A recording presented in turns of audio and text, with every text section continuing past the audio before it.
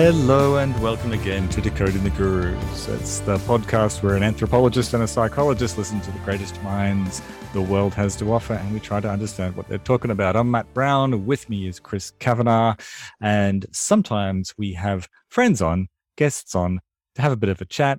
They tell us what they think about things. We tell them what we think about things, and together we make sense of this crazy world, don't we, Chris?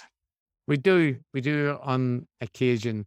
And we've got a lot of them coming up. We've done a lot of interviews, Matt, on our roster of super brains that we've spoken to. We have Timba on Toast of the YouTube channel that we were singing the praises of. We have Liam Bright, noted philosopher and Leverhulme, prize winner. Leverhulme, prize-winning philosopher. And Julian Walker from Conspirituality podcast, our good colleagues in the fight against idiocy. So and we've got even more booked, exciting, famous names like Josh Zepps, for instance. Oh, we got Josh Zepps. That's right. We've got him. We're gonna debate Rogan. we're not. I tried to get out, Matt, and they keep pulling me back in. But that's only because it's Josh that we'll agree to do that. And then we have more. There's more. But wait, Matt, there's more. there's a veritable slew of interviews because you keep booking them. That's right. I just want to talk to people. I can't, you're on your own, Matt. It's sometimes it's not enough. Yeah. I just have it up to here with your sunny disposition and your constant reference of psychology theories. So you're like polyamorous, but for podcasting. That's right. I need hot takes. Feed me them. What do you think about gurus? Tell me. That's my sustenance. Okay. But who are we talking to today? Who are we talking to? Well, we are talking to Virginia Heffernan, who is a journalist, cultural critic, author, various other intellectual endeavors. She also has podcasts. She had a long-running one during the Trump years called Trumpcast, and now has a podcast called This is Critical, encouraging people to take a critical look at different topics every week. So we had a wide-ranging conversation about Virginia, not about Virginia, with Virginia. And an interesting point to note, is it interesting? I don't know, but it's a point to note, is that Matt, being the good scholar and mentor that he is, disappeared in the middle of this interview because he had a meeting, but he reappears at the end. So, if you're a Matt fan and you're like, oh no, Chris is going to just talk to someone on his own. Yes, but Matt will come back. I promise you at the end. Stick around. So, fast forward. Yeah, we'll make bookmarks. Let's say we'll about Matt section. And we originally intended to talk to Virginia a little bit about Edge, the online science website / magazine that was famous for its annual question, where it posed a question to the greatest minds that the internet have to offer. And a lot of them are people that we would now recognize from the guru sphere. So it was slightly a precursor to the intellectual dark web, and one Jeffrey Epstein was involved. So it's a little bit of a sordid tale, but we don't get into that until the very end of the podcast. So again, you have to listen to all the rest of it before you get to that. But it does come at the end. I promise you. Yeah. And a nice little added flavor to this is that Virginia's sort of more from the humanities background, whereas you and I are kind of the dorky, sciencey, geeky side of things. So it's like a word cell betwixt two shape rotators. That's well, you're a shape. I got it. But you're a shape rotator, whereas I'm like a wannabe shape rotator. I'm a word cell that's just like dressed up like a sheep rotator. That's right. You get like 45 degrees and you're like, yeah, I can't rotate it. It looks, I just want to put words into cells. So yeah, the shape rotator word cell, that's really going to, forever make this podcast relevant to whatever's going on at the time that you're listening to it. It's not going to date it at all. No, that's just not some obscure internet meme. What happened to worm discourse? What happened to worm discourse? Or, I remember the 2 + 2 = 5 awards. Where's all that? That was big news for a while. No. People still know about Milkshake Duck. That's people still know, what don't about they? That guy? What about that guy? Whatever happened to him? On Nissan. What about that guy? He's a weirdo. Yeah. I think, Matt, God, I do just want to mention that I introduced you to the world of Chris Chan a while back. And I think you were always very grateful that I made you aware of that whole sordid affair. Yeah. You put the name into my mind and I did a deep dive and I watched videos, I read sagas, and my God, Chris, that was just the most reprehensible. Like it's that point that you just think humanity. What chance have you got? Is it okay? Yeah. Should we just stop this? Yeah. So if you don't know the story of Chris Chan, there's some research for you all to do, and I'm sorry in advance. I'm so sorry. Yes, so sorry. You'll be fascinated, you'll be appalled, and you'll be sorry that you ever heard about it. Well, but Matt, there's bad things on the internet. There's some good things. There's things I'd like to tell you about. For example, Matt, it might seem an odd thing to pivot from Chris Chan to this, but I hear a plinking in the background, a joyful ditty, and I'm thinking about that we've got problems, Matt. We've got manipulative algorithms in our social media feeds. We've got clickbait and sensationalized content polluting our minds. And I've just got this strong sense that there's an importance to us to seek out diverse perspectives, identify media bias and political polarization, and engage your critical thinking, pierce your social media bubbles. You know what I'm talking about, man? I think I do. Is it that scrappy up-and-coming outfit called Ground News? Wow. Yeah, that's right. A website, an app that shows you how breaking news is being covered across the political spectrum. Not just one slice. They go the whole way across. That's backwards right. and forwards. They go. It's all that context, isn't it, Chris? And, we'll get our news from somewhere and we'll have our preferences, and they may well be good preferences because a lot of it is not good.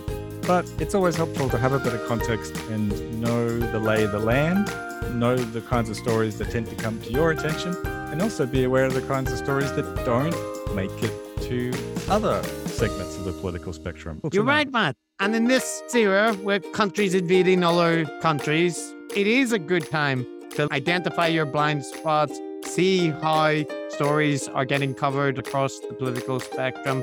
And Ground News has lots of tools that let you do that. You can look at global coverage, how international stories are being covered across different news outlets, different geographies, using a nice little interactive map. So tell me, Chris, if you wanted to do something like that, how would you get there? That's a great question, Matt. And what you would need to do is that you'd want to go to ground.news/gurus. And that will let them know that we informed you to go there. And that will make everyone happy. Them, us, you. Win-win-win. We're all winning. So thank you, Ground News. Compare news coverage, spot media bias, do all that, and download the app at ground.news/gurus. Well, okay, Matt. So now to the interview. So we have with us this week a guest, which we sometimes do to try and get people to help us decode what is going on in the online guru or internet space. And our guest this week is Virginia Heffernan, who is an author, journalist, podcaster and has quite an extensive back history with podcasting.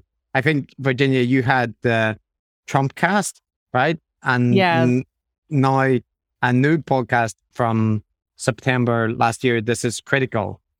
Yes, that's exactly right. Yeah. Yep. So Virginia has covered a whole range of topics, some of which we'll get into, but in particular, we're interested in discussing some of your work and opinions around the rationalist edge. I don't quite know, TED Talky side of the online space, about which you've written a lot of good articles on and have also been quite critical of. So thanks for coming on, Virginia. We're looking forward to find out more. Thank you for having me. I've probably never been so eager to talk to people on a podcast as I have been to talk to you. So thank you for accepting my DMs and my enthusiasm about your show and this project of confronting and holding to the fire some very bad ideas and sophistry that have been taking up a lot of air for the last, I would even say the last 40 years, but certainly the last 10 years. Virginia, you've been exposed to these public intellectual popular writers and so on for, such a long time. And so one of the things I was saying to Chris is what I'd be really interested in is to get a sense of how would you describe it and how is it different from orthodox or conventional intellectual stuff that you might see in a university? I mean, one of the things is that it's become orthodoxy itself. So what you see in universities currently is fascinating compared to the line towed by Joe Rogan or Sam Harris or whoever else. So while in, say, history of technology, I've just been going back over some of the work of Alondra Nelson, who talked about Black anti-avatars online. That work has turned into more recent stuff by Edward Jones Imhotep, who has been researching Black androids, which are these automata that are racialized, powered by steam power, take the place of draft horses in the 19th and 20th centuries, and uses them to make a very interesting argument about so-called black steam, which is the use of steam on the Underground Railroad and steam technology as something that Black engineers came to be very familiar with and was very threatening to white engineers and slave owners. So anyway, I bring that up not to sell you on any of this research, but just to say the Academy has been doing that. And in public space, we're having square one conversations about whether Black people are dumber than white people. I don't understand. Did public intellectuals without degrees, without research, without scholarship, but people with podcasts, the Weinsteins, the whatever, are keeping public conversation about interesting ideas so constrained. Sometimes there's some undergraduate that just pops off about Ayn Rand at a seminar table, and they're sort of disqualified. There's a gentle way that you kind of disqualify them from more conversation. But these are all the disqualified sophomores who suddenly have microphones, and they haven't advanced. One thing Alondra Nelson noticed in 2002 was the fantasy that there would be a raceless digital future.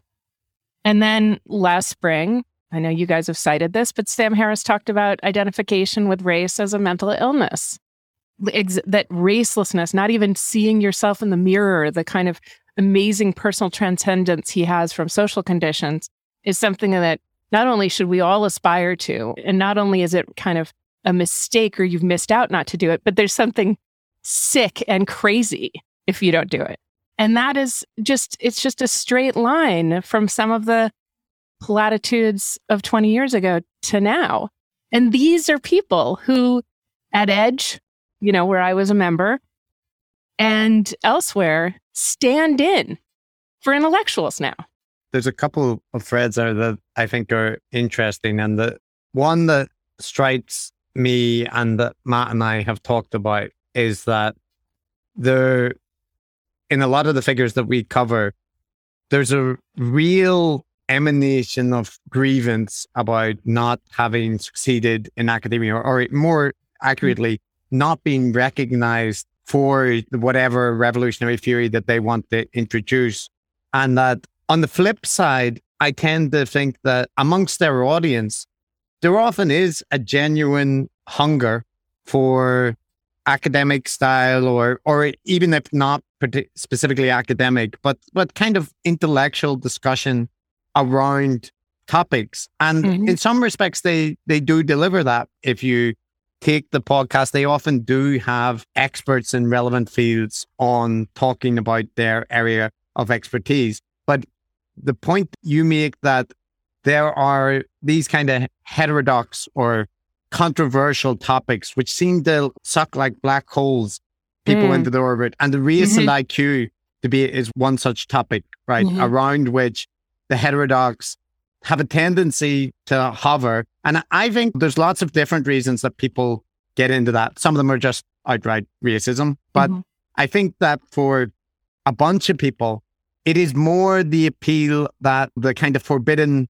knowledge, right? That this is a topic that is being suppressed by mainstream academia. And I found a general unwillingness within people that view it that way to look at surrounding contextual information. So like say that you have a person who is publishing on race and IQ, right? And you can see, if you look at their activity online, that there are also hardline xenophobic people sharing anti-Semitic memes, right? So that information is not irrelevant to understand what their scholarly endeavor is aimed towards. But a lot of people within the heterodox kind of say, well, that doesn't matter. That information is irrelevant. All you should care about is, does their data show what they say it does? But all data is interpreted and the way that you phrase questions and so on. So the example that springs to mind is the scholar called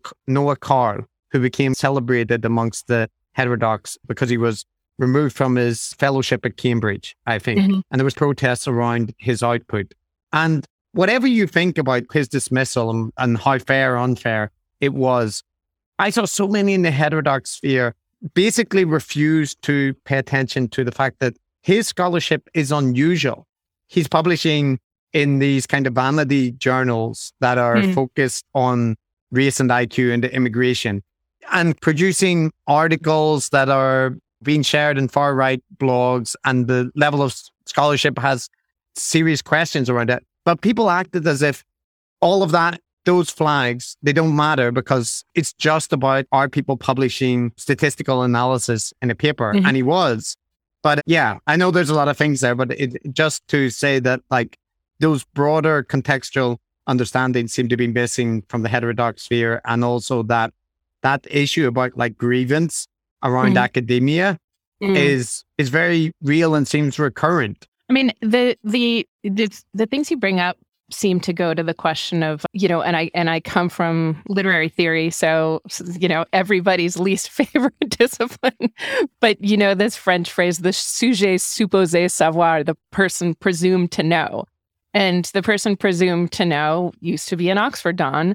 And now the person presumed to know is someone sometimes with the mic for a lot of many hours a day. And, one of the IQ questions is the never-ending conversation about IQ and race. I mean, that really has dogged us all, like all my adult life, I've heard about it. People at the Dartmouth Review, I grew up in Hanover, New Hampshire. The Dartmouth Review was like the National Review, but for Dartmouth College, loved to make fun of all the professors that were in African-American studies for being dumb. I mean, it was just like ludicrous. And it was like playground stuff. It was meant to bother people. Then they get in trouble for it. And then they say that they've been censored, like done and dusted. And then they're like martyrs to the cause. I mean, we've seen it happen over and over. But anyway, the conversation around IQ, like the conversation around formal academic achievement, seems to be about who gets to speak the truth. And if you can find some scientific metric for your own intelligence, then you own the mic. You're allowed to publish. You have the mic, or you're allowed to speak, or what you say is closer to the truth. And one of the funny ways that this has happened, that is always a shifting sea. For now, the IQ test seems to still, Charles Murray has not said he thinks that the IQ test is biased. But I'll take another example of one of the shibboleths of this kind of racialized judging of intellectual merit. I don't know if you saw, but Andrew Sullivan some months ago reproduced the old saw about why is it that Jews have won all these Nobel Prizes if Jews aren't intrinsically smarter, right? And I sort of thought, well, wait, why don't we, you must be talking only, there are a lot of Nobel Prizes that are not in the sciences, right? So all the Nobel Prizes in the humanities have been going, I mean, Yasser Arafat got a Nobel Peace Prize, Barack Obama got a Nobel Peace Prize. So do we think that that these figures are somehow more worthy, intrinsically more worthy? No, because achievement in the humanities or achievement in academic life is now seen to be just a product of some kind of affirmative action or wokery, so that you can move the place where a Joe Rogan to the MMA octagon or to the IQ test or to the Jewishness that somehow like solidifies your place to speak. And, you know, I was thinking about these Black academics who I just referred to, Alondra Nelson and Edward Jones Imhotep. And you think like, oh, these people must be talking from the margins about this, African-American studies. No, Alondra Nelson is at the Institute for Advanced Studies, where in Princeton, where we can all agree is like the great Einsteinian, like place where actual verified intelligent people are supposed to be. And yet now that is slagged off as yet another place that's just trying to hire Black women. And Jones Imhotep is at the University of Toronto taking issue as a historian of science with some of the work of Marshall McLuhan on racelessness, and where he also was. So like the major work in media studies done at the University of Toronto, the major work in science and technology and rational thinking goes on at the Institute for Advanced Studies. But now those places have been demoted because too many women and Black people, or just too many people that don't look like they're supposed to look. One thing that I tend to find important when these kind of topics come up is that David Reich, is it the population geneticist who wrote a book, The History of Us, or something like that? It was a book about population genetics. And I read that book and found it really good, like a really nuanced and useful discussion about the history, or like what population genetics and what genetics can tell us about our history and the nature of humans. And like the general message was that humans throughout history have always been a kind of mongrel species. There's always interbreeding between populations and so on. But you can also find out interesting things where there are, for example, social systems that have prohibited intermarriage between castes, right? Like in India. And in some cases, the genetic evidence can talk to how enduring those kind of things are. And let me ask you a question actually about that, because like a lot of people, I'm enthralled to this new book, The Dawn of Everything. So I don't mean to be completely sycophantic to the work of David Wengrow and David Graeber on this, but they strongly caution against these kind of originary stories of humans that take place in small areas. And we also never, my recent joke with my son is that every story about original humankind starts with 10,000, 20,000, 100 million years ago, or was it 10 million years ago? But people lived in tribes. It's just like, we don't have the date and we don't have this archaeological site and we don't have the place. Now you're saying in India, these castes, there was anxiety about caste crossing, but when, and what about the places where there wasn't? This is a really important point that comes out in The Dawn of Everything. And I'm persuaded we know very, very little about how people lived on the ancestral plane.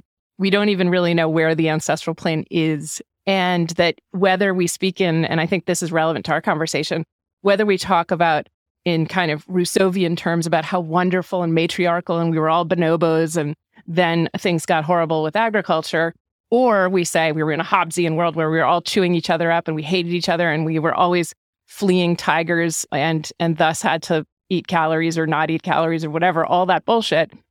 All of it is just so stories. And that I think is amazing. But anyway, to go back to David Reich, he seems really interesting. I just am now so alert to the number of times we refer as if we know to how people are in a natural state. And I think this is very relevant to philosophy. Yeah. So the more general point I would make there is like population genetics or even studies involving IQ in psychology. Like, for example, in clinical psychology, if you're looking at the impact of various education policies to deal with developmental learning disabilities. And one measure that can be taken is IQ tests to see the relative impact of different treatments over time. And I think within the disciplines, within the research literature, that everything has to be taken carefully and looked at critically, methodologically. But I think those uses of IQ, of population genetics and so on, within the disciplines is often valid, interesting, and kind of informative in useful ways. But they tend not to make much contact with how those things are interpreted in the culture war, right? Like the kinds of studies that I teach in university about educational psychology and clinical psychology studies, nobody talks about them in the culture war, right? Because they're not relevant. But that bit aside on David Reich and population genetics specifically, I think the point that people make about just so stories and evolutionary psychology and grand narratives that are woven from very fragmented evidence are all very legitimate objections to raise. But in specific cases, and I think David Reich does a good job of this, that the kinds of things that they're claiming, or that he's claiming specifically, tend to be talking about very specific populations and asking specific questions. And like I've tried to make this point with some race realist people, that population genetics, applying various techniques to like look at populations in Ireland, right, can separate out a whole range, like 10 or so different population groups that relate to these ancestral migrations from different locations. Are you going to tell me about how the Heffernans were dominated by the Quins again? That's all I ever hear. And also, I love, there's this Middle Earth quality to talking to actual Irish people as an Irish American, where you say, my name is Heffernan, and they say, oh, from up the hill. Up the hill? So it is Middle Earth, it's the Shire. But yes, I mean, I know, and also those, every Irish American is obsessed with genealogy and tracing, and it is immensely interesting, but in a self-obsessed kind of way. I think you're right that there's like a danger about people over essentializing. Like I saw some stuff about where one of the mass shooter guy recently who was tangentially related to the IDW, I forget his name now, but he wrote a novel and it was essentially talking about, I'm from the Highlands and this means that I'm more aggressive. This kind of like essentialized, not even really Evo Psych. It's like pop Evo Psych from the Victorian era. But in any case, those things have influence. But I think that the example that they give in terms of the caste system in India, like the records, even back to the Vedas, the ancient records that we have of the Vedic cultures, there's quite strong distinctions made between different castes and different roles of people. And this is a pattern that we often see in various ancient civilizations and modern civilizations too. So that analysis. I'm so sorry to woman interrupt you. No, go ahead.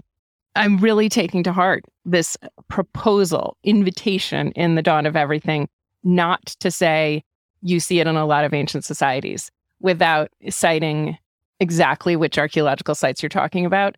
And also remembering that there's also the absolute opposite of that. And let's say thousands of things that we've never thought about before, that you just can't believe. And hierarchical versus egalitarian is, in their view, the completely reductive thing we do. And I say this as a liberal. I have been beholden to the Rousseauvian view. I've just heard a feminist talk about her book on cooking, and I had to turn it off. She was on a podcast, and she started by saying, there was a time when, and again, the thing I love of the 10,000, 20,000, a million years ago, 100 million, I don't know. Was it in India? Was it in Ukraine? I don't know. Was it in what was now the Americas? But somewhere at some time, women used to sit around and just plait each other's hair and, forage, and they were so happy, and it was matriarchal, and they just looked after their children. And we need to get back there because of the terrible influence of castes and hierarchies and racism that came later.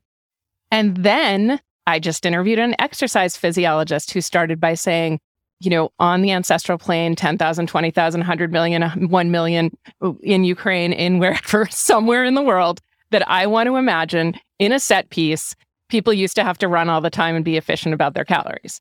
And I just had just been reading. I mean, it's monotonous to go through all these sites, but there are something like 150 archaeological sites in the US that suggest a so-called pre-Clovis civilization, like what beginning to be like some kind of Paleolithic civilization. And some of them that have the monuments that you thought were supposed to suggest a hierarchy, like grand burials, actually, when they dig around in them, and this doesn't come from Graeber and Wengrow, but comes from Paulette Steeves, who's a native Cree archaeologist, you find things like the people they were giving huge burials to were sometimes just eccentrics, like dwarfs or people with genetic anomalies that might have been considered special in some way apart from their resources, physical strength, capacity to dominate. But even if that's only one case, the point is we really don't have, humans were just very creative from the beginning and were never acting. And this is the argument of now most archaeologists. We're never acting just according to some programming that we can fish out to tell ourselves that women are monogamous or women are not monogamous or all the things that Evopsych has said, even leaving out that it's politicized. It's just entirely impressionistic and conjured out of thin air. I mean, and these are people, Pinker, et cetera, who are supposed to be the rationalists, and they're not looking at the data.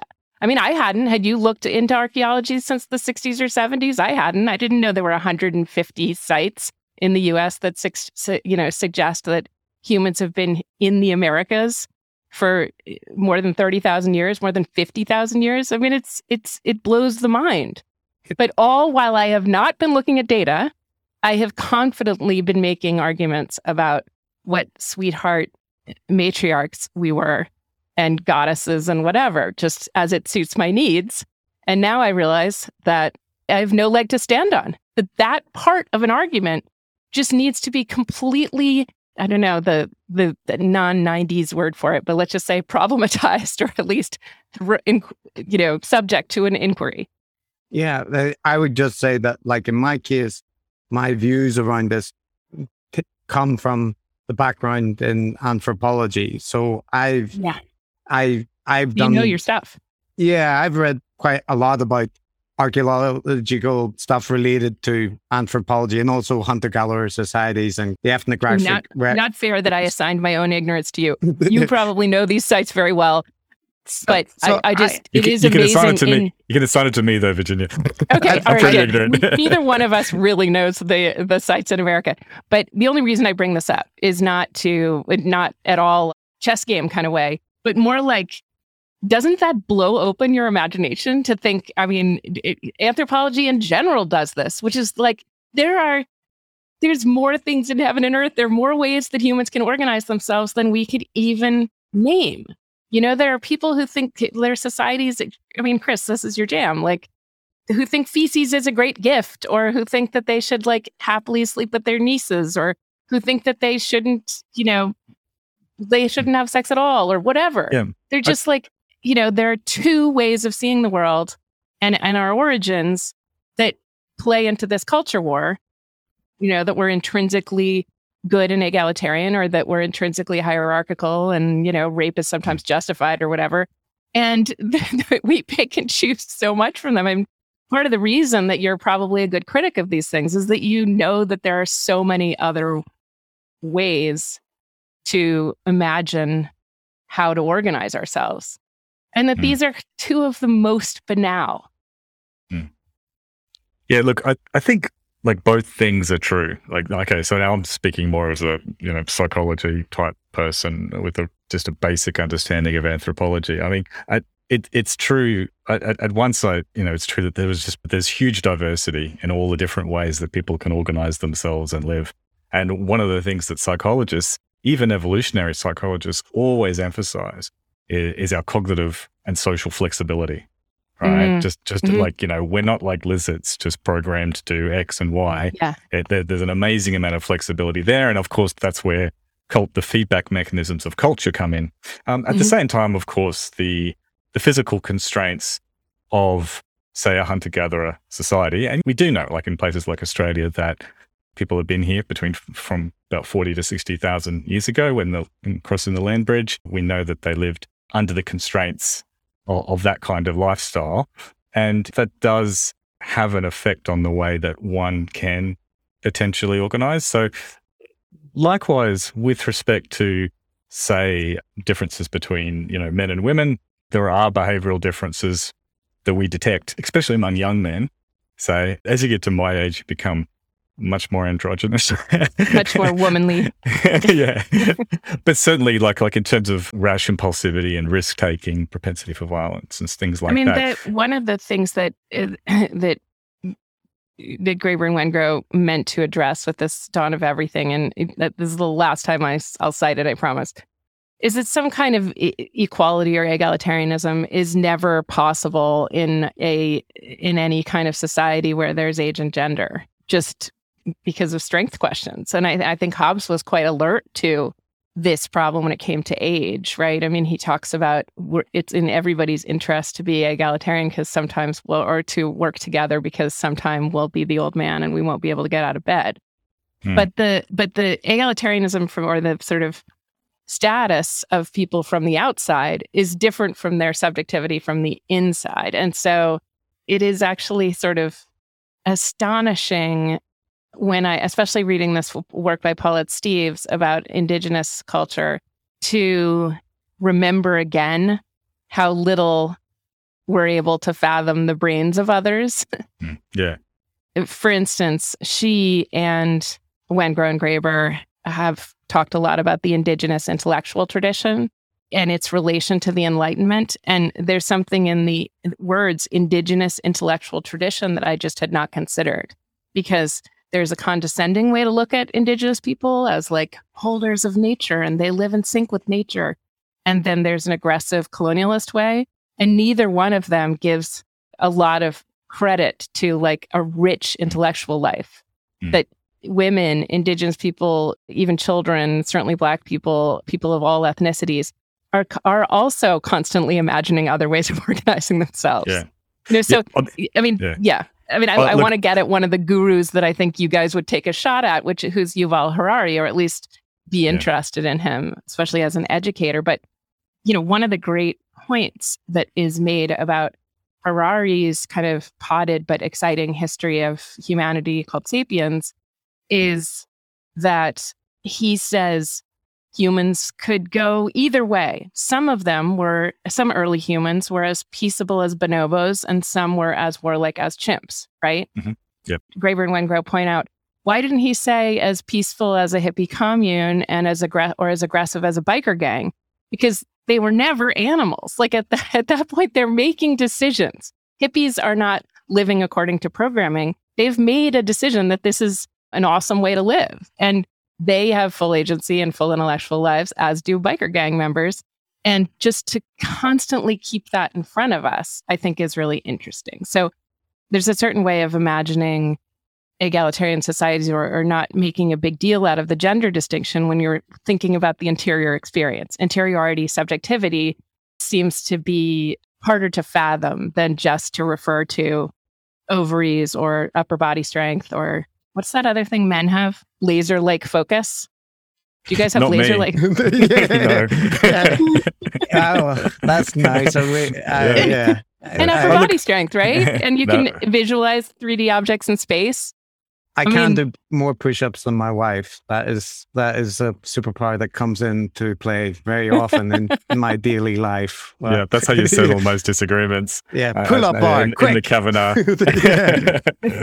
I think the thing where we're like both perspectives really come together is just how misleading it is to, one, impose these satisfying narratives and these sort of moral lessons to draw from, prehistory, for instance. And you see the evolutionary, the sort of pop evolutionary psychology I want to emphasize. This is the Brett and Heather Brett Weinstein, Heather Heyings, sad sort of thing. And you see all kinds of lessons being drawn, and those lessons say more about the person, about the wants and desires of the person who's spinning the yarn than the thing they're actually talking about. And likewise, like you mentioned, the sort of Rousseauian or the kind of sometimes fashionable liberal point of view is to contrast this, technocratic, hierarchical modern society with this lovely state of nature. And as a sciencey type psychology person, I really despise the idea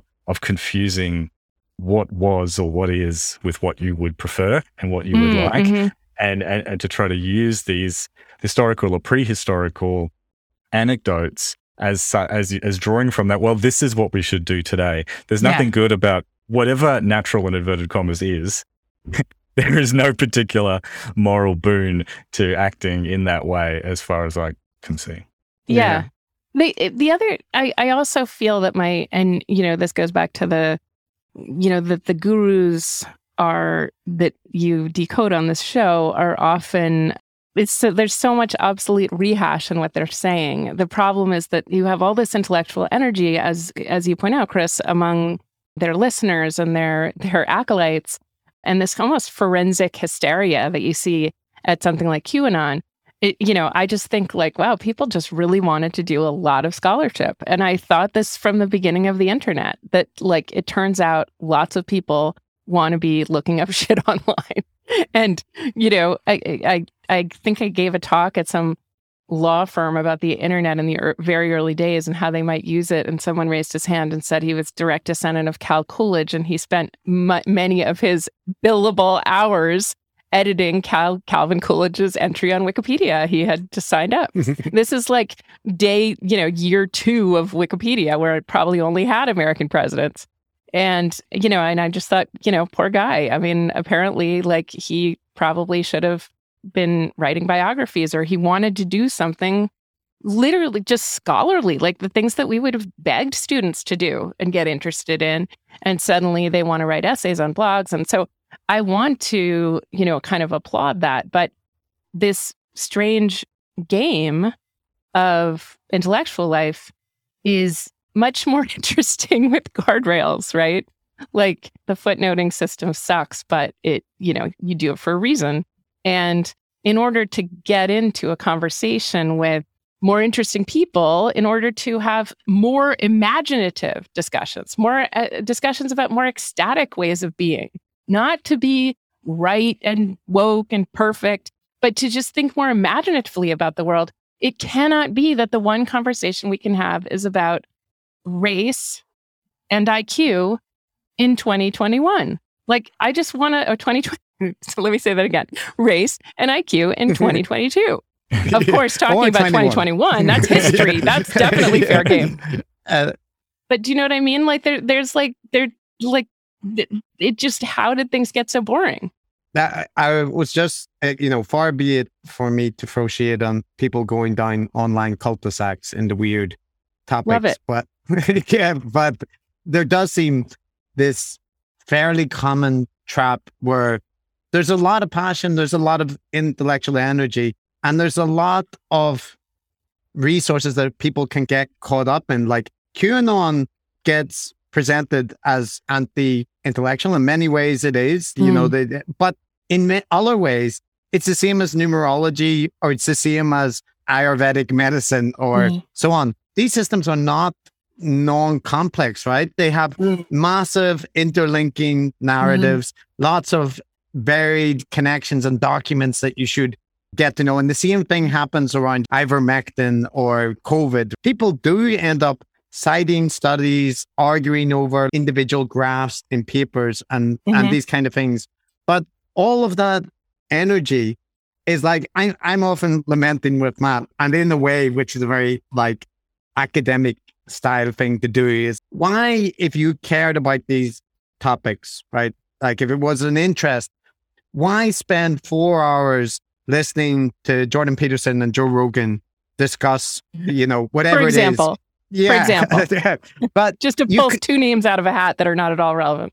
There's these online MOOCs, online courses that are well conducted by good people. I'm not talking about the stodgy professors that the lectures make you want to kill yourself. You have people like Paul Bloom, or you have all sorts of also Marjorie Garber researchers. on Shakespeare is fantastic. Yeah. All the Yale classes that were recorded in 2007 that, when my son was stuck at home, just gave himself a whole Yale education. Yeah, it's incredible. I mean, in the early days when they were giving away books and lectures, and that stuff's still there. Gary Kasparov can teach you to play chess. You can listen to Glenn Gould lecture about how to play piano or about appreciating Bach. I mean, there's a lot more for your brain to do. And I think, though, part of the issue is, apart from the fact that maybe a little bit harder to find than a YouTube video or podcast, but also that, like, when you start digging into scholarship, whatever the topic is, the general impression that this is well known is that you start to realize there's lots of things that you don't know, and this topic is much more complicated than you anticipated. And this relates to the point that you made earlier, Virginia, because when in my undergraduate degree, I started to dig into the ancient war literature. And this has a very similar debate that David Graebener and others would be involved with competing camps, essentially arguing about the relative amounts of evidence we have for whether war and conflict is a modern invention or whether it's a deeply historical thing. We always had intergroup conflict. And there's lots of debates and scholarship around that topic, and people in different camps with very strong opinions about it. And the particular opinion where I fall down on that is probably more actually in line with the people who think that intergroup conflict was historically just always there, but not on the same scale. But it doesn't even matter, because my point is just that literature is very rich on both sides, or wherever you fall on that debate. But whenever I see it reflected in a Scientific American article, like John Horgan's reflection of it, who in some ways is quite a good science writer, but it always seems to diminish the actual debate and the discussion. And I'm an academic, so I have my bias about that. But I feel like the part that makes it into a 30-minute podcast conversation between Steven Pinker and John Horgan or whatever does a disservice to the depth of the literature and the arguments on both sides. But it's a depressing thing to tell people, like, if you really care about this subject, you have to go and read books and research literature and do a boring literature review. And the answer will not be terribly satisfying. You'll just come down with, I find the evidence on this side more persuasive than that side. And, I think it's the opposite of the Yuval Harari, or I'm butchering his name. It doesn't give that satisfaction. So I think that's part of the way that these debates get refracted into the culture war. And I think almost always the culture war does it a disservice to the actual research literature. So I want to ask you guys a question, and first tell you about my own experience in my former field. So I did a PhD in English at Harvard, and my dissertation was on financial dynamics in these turn-of-the-century American novels, ways that novels dealt with inflation and the passing gold standard. And while I was working on that and doing earlier coursework, the professors were very different. They had different methodologies. They especially had different periods, right? I mean, that was how they were defined. This one does 18th century, this one does medieval. You had to fill that out among the professors. But there was no both sides. Like, there was this refracted prism of ways that you could come at literature. And some people took what might have been imagined as a more conservative course, that they were doing old historical readings. They were putting the work of Milton or Spencer in historical context. Some people were doing more out there understandings of like transvestitism and Shakespeare. But it was impossible to find a fulcrum for schismogenesis, for forming your identity in opposition to someone else's identity. And so even when you talk about Pinker and that science writer debating something and trying to hear out, quote, both sides, I just don't even know what it's like to see both sides. I mean, anyway, and that's where I want you to tell me, Matt, are people still thinking there's something to psychoanalysis, and then others are saying, no, it's only cognitive behavioral therapy or something way beyond that? Or do most of you see, anyway, is there a both sides in the current state of psychology? And I want to ask you the same thing, Chris. Sorry to turn into a host. Yeah. Yes and no. So yes, I mean there are certainly people who are fans of psychoanalysis. Like we had a staff member, for instance, that was into positive psychology, a different thing, but it's a little sub branch of I think positive psychology is mostly nonsense. It's God, I completely agree with you. Let's move on to happiness studies after this. Yeah. yeah, fashionable, trendy nonsense. There is diversity and people who think the other sub-discipline is completely terrible. On the other hand, there's also a mainstream groundswell that is pretty consensus-like. So it's kind of a bit of both, I guess. It's not a very good answer, I suppose, but yeah. No, that's right. I mean, if you sit down with a positive psychologist, do you have like a creepy feeling that person is, espouses fascism, or do you mostly just think, oh, poor them, they went down a road that's not. I just think they're not very smart. You think they're not very smart. Okay, but I mean, everyone can work with people who they think are like not as smart as they are, or made some bad intellectual turns, right? I mean, that seems like the nature of the beast. Yeah. But the blood sport is not an academic. I mean, academics obviously get irritated with each other all the time, but there weren't, at least in my experience, it wasn't as though, the people who like post-structuralism thought the people who were still studying metaphor systems in Wallace Stevens were fascists, and the other didn't think the other was bringing the world down. No. Outside the academy, plenty of people said deconstruction was the end of the world. But inside, it's just hard to think of in Faulkner studies, in the study of Milton, how you'd be like, oh, you don't want to go there. That's a third rail subject. You do not want to see what Bret Weinstein has to say about Paradise Lost, because he strongly disagrees with Nikole Hannah-Jones, and there's going to be blood on the floor. It just doesn't happen. No, that's right. Yeah, well, we've spoken about this before, which is that people don't appreciate that 90% of the controversies and the disagreements really don't have much political valence to them whatsoever. Yes.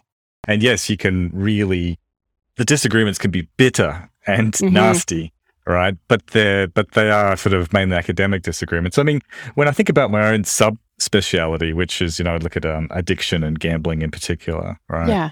There is actually a bit of a political dimension to it, because you have one camp which is more in the sort of public health frame of mind, which is that, there's the product is the problem and it's fostering addiction. There's obviously companies and interest groups that are happy to facilitate that. And then you have sort of a more medicalized kind of point of view, which is that... Is that what the Sacklers are? They're happy to facilitate that. Yes, that's a diplomatic way to put it, isn't it? And then, so the interest groups and then the... And then you have more of a sort of psychiatric or pathological model, which is that the person who is an addict is kind of the problem, if you like. They've got some sort of mental disorder that needs to be fixed, right? I'm sober in AA now. It's been 10 years, and this debate is supremely interesting. But I'm sure, as you know, AA's position on this is that most people aren't addicts. Like, just we've forfeited the luxuries of normal men by being unable to drink. But that it doesn't have to do with the liquor companies. It doesn't have to do with Ambien or the Sacklers or anyone else. Yeah. And I know that's why people see AA as being not sufficiently activist, because it's so focused on the moral betterment of the individual. There's a Gamblers Anonymous. Oh yeah, GA. Yeah. Which has the same philosophy. Yeah, and but they have a philosophy that works because it's natural that they have that focus, because they have a focus on helping the people who join the thing. Right now, they're not in a position to change the society, change the world. Right? They're trying to help the people who come there change, and it's very understandable. So, like, I just say that, like, those two perspectives, neither is wrong. Like there is natural tension between them about where one puts the emphasis, but it sort of parallels the sort of nature-nurture dispute. When most people are coming to realize that all behavior results in an interaction, between those two things. It's the same logic here, really. Yeah. There's something that you can trip on when you're talking. You feel like you're talking to someone about ideas, and then suddenly you are trespassing on something of great emotional importance to them. And it often seems like it's a kind of William Jamesian religious experience or some dearly held transformation in their own lives. So I don't know. When I listen, for instance, I've written about Jordan Peterson, and when I listen to him, he's just in a very worrisome physical and mental predicament right now. I mean, I've worked with a lot of addicts, and I don't think I know someone who's been as tenacious and continues to gun it. I mean, any sponsor in any program would say, you need to take a few years off. Like, this is, I mean, I look again at the list of health problems that have beset him in the last 10 years by his own description, and they're enormous. And then, go anyway. So, but the point is that I don't want to talk to Jordan Peterson about medicine or psychology or any of it, because he's in a psychically imperiled place. And, my bottom was pretty bad and it looked nothing like that. But I certainly wouldn't have wanted to be a philosopher at that time, because I would be guarding so many vulnerable flanks in my emotional makeup that I wouldn't be able to think straight. I wasn't able to think straight. And then you see people like in the conspirituality world who, they've been saved by Shambhala, or they've been saved by God, or they've been saved by atheism, which is has been a wonderful way for some people to repair church damaged psyches, by announcing themselves just friends of only reason, cold, clear, nonstop reason. They will not even hold a crystal for fear that it's superstitious, because it did away with many of the ghosts of their childhood churches. And, you don't want to take away people's conversion narratives, or at least it has to be done with great caution. I think the things like Jordan Peterson's health and the impact that his concerns over health or neuroticism or whatever the case may be, the way that they impact his output, like some people take that as you shouldn't talk about that, right? It's ad hominem. It's not addressing the ideas. But I think you're correct, Virginia, that they have a big impact. And when we look at the gurus and kind of see how, their experiences from being rejected in academia or not getting their due, then come to inform their whole worldview about the way the system is rigged against people and so on, that you can't often understand their ideas in isolation from their personal stories. So it seems like it doesn't mean that there's nothing that says you can't think about Jordan Peterson's arguments and ideas and what empirical things that he presents so far as he does, and notice all of the other factors, right? Notice the politics, notice the personal issues and the personality problems. Like you can address both things, right? And the two things are not completely distinct, because the ideas come from the person. So yeah, I think that's just a mistake that lots of people make online, that any comment that references a person's personal circumstances or their personality characteristics or their experiences is invalid. And it's a complete double standard, because those people constantly invoke the personality, the, experiences that they've had with other people to invalidate their perspective. So that's like a frustrating thing that I notice, that double standard. One thing that I find effective about AA for people seeking sobriety is that everybody's subjectivity is compromised. You're only ever working with someone who has an experience that is roughly comparable to yours. And if it doesn't feel comparable to yours, if you feel like they've suffered way more or way less than you have, then it's a less productive partnership. But what's crazy with Peterson, if we can stay with this digression for a second, is that he also has been so explicit about the depths of his suffering.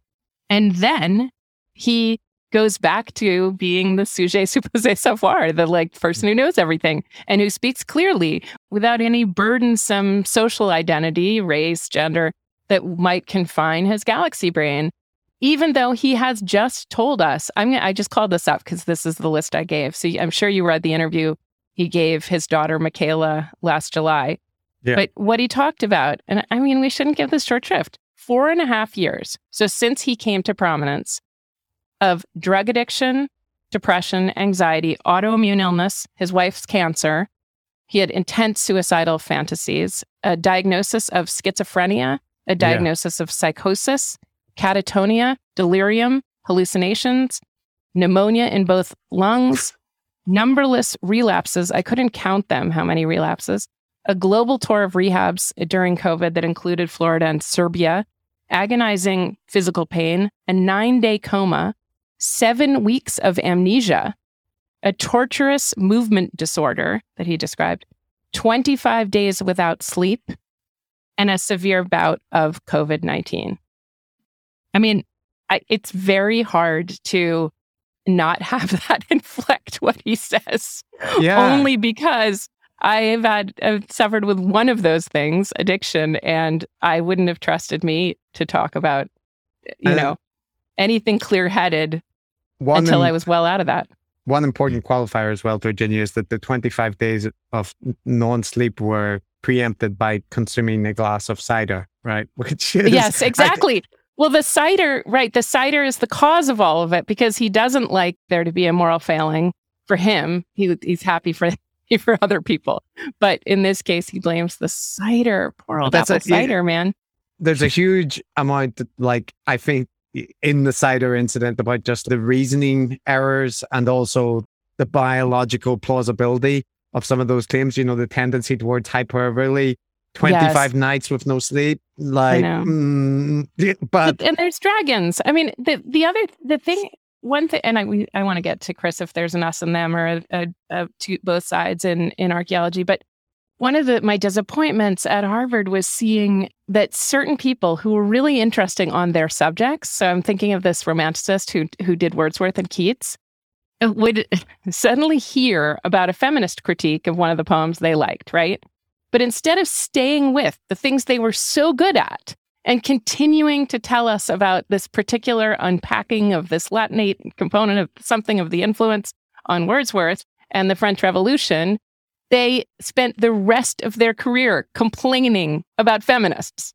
Mm-hmm. Like, you don't have to like them.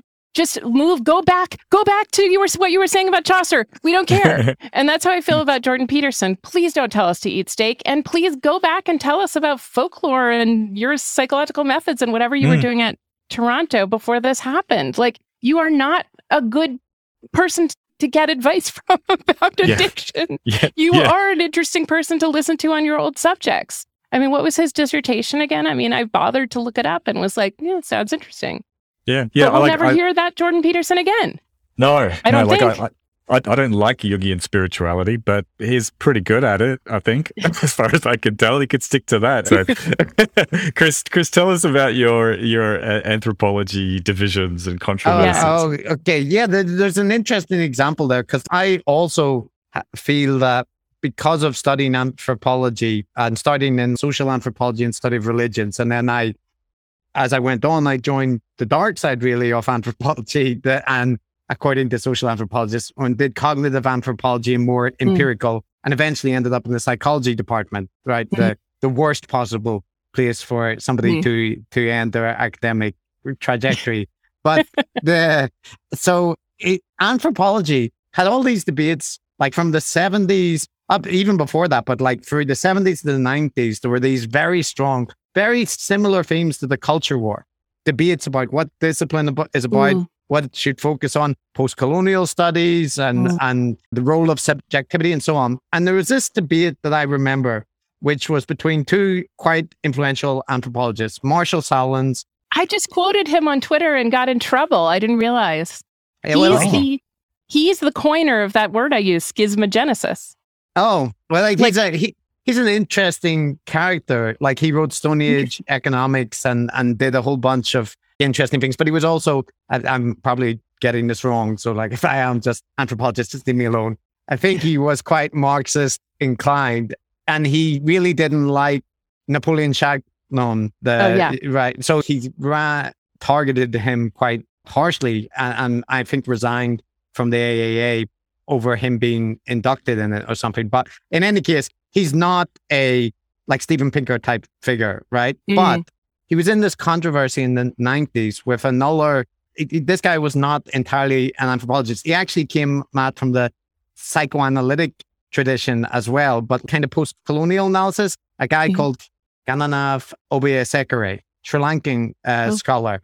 And they wrote these books about Captain Cook hypothesis, or what happened there, right, with Captain Cook being sacrificed. And then in Marshall Sahlins framing, this was an event where there are meaning systems which are different from different cultures. Each culture has, its own set meaning system. And his whole interpretation of that event was Cook's arrival in those islands led to him being understood through the ritual calendar. And he was kind of taken in. But then when the ship had these difficulties and came back to it was supposed to go away. And then, so when he arrived, he was celebrated as a figure from the mythical ritual narrative that existed there. And then when he came back, that broke with what was supposed to happen. And he came back because the ship had some difficulties and he ended up being killed, right? And in his analysis, this was to do with the alternative meaning system that he came into and violating that, and that the way to resolve it was this violent interaction that they had. Obeyesekere took a different opinion and argued that the natives were more rational than that, and that they would never have conceived of a human as being a divine god. So they would have seen that he was a man, and instead it was all about the kind of treatment of the natives, and this was like a rebellion, right, about their mistreatment. Now, they wrote these books that were extremely harsh about each other. Constantly. And they landed at the same time. First was Sahlins, then came Obeyesekere, then Sahlins wrote a response to Obeyesekere. And this was throughout the 90s. And the books are like, that was my introduction to academics really going at each other. If you read it, they don't like each other. They think each person is wrong. But in that debate, the interesting thing was Obeyesekere was, one, positing a universal rational mindset that all humans are privy to, which fits much more closer with a lot of the rationalist evil psych of today. And secondly, he posited that his position as a Sri Lankan gave him insight into how the natives in the Pacific Islands interpreted. And whereas Sahlins was an area specialist who had much more familiarity with that area, and he was positing something of a more cultural relativist position, right? But these don't map onto the standard culture war debates that we have now very neatly. But in those debates, from my reading of those arguments, the person who had the much more grounded and empirically robust information was Sahlins. But the debate they had was valuable. And I tended to find the projection of a universal mind to one, be an imposition, and then two, to project that like there's a universal indigenous mindset opposed to Western secularism. It calls back to all the things that you said at the start, that like things are not that simple, right? You have to take people and societies that they're complicated, and there's good and bad components, and it doesn't all just fit nicely together like that. There's a black and white morality play to societies and to history. So it's just an example, but no, it's wonderful. I mean, you know how sometimes, like when you're hearing a debate in the culture wars, right? And it's someone you're not familiar with, and they're being described to you. You're waiting for the moment where, like, aha, see, a complete Marxist lunatic, or just like a soft-headed feminist, or whatever, or a complete fascist, right? You're just like, please let them mention one of those things so I know what group class to put them in.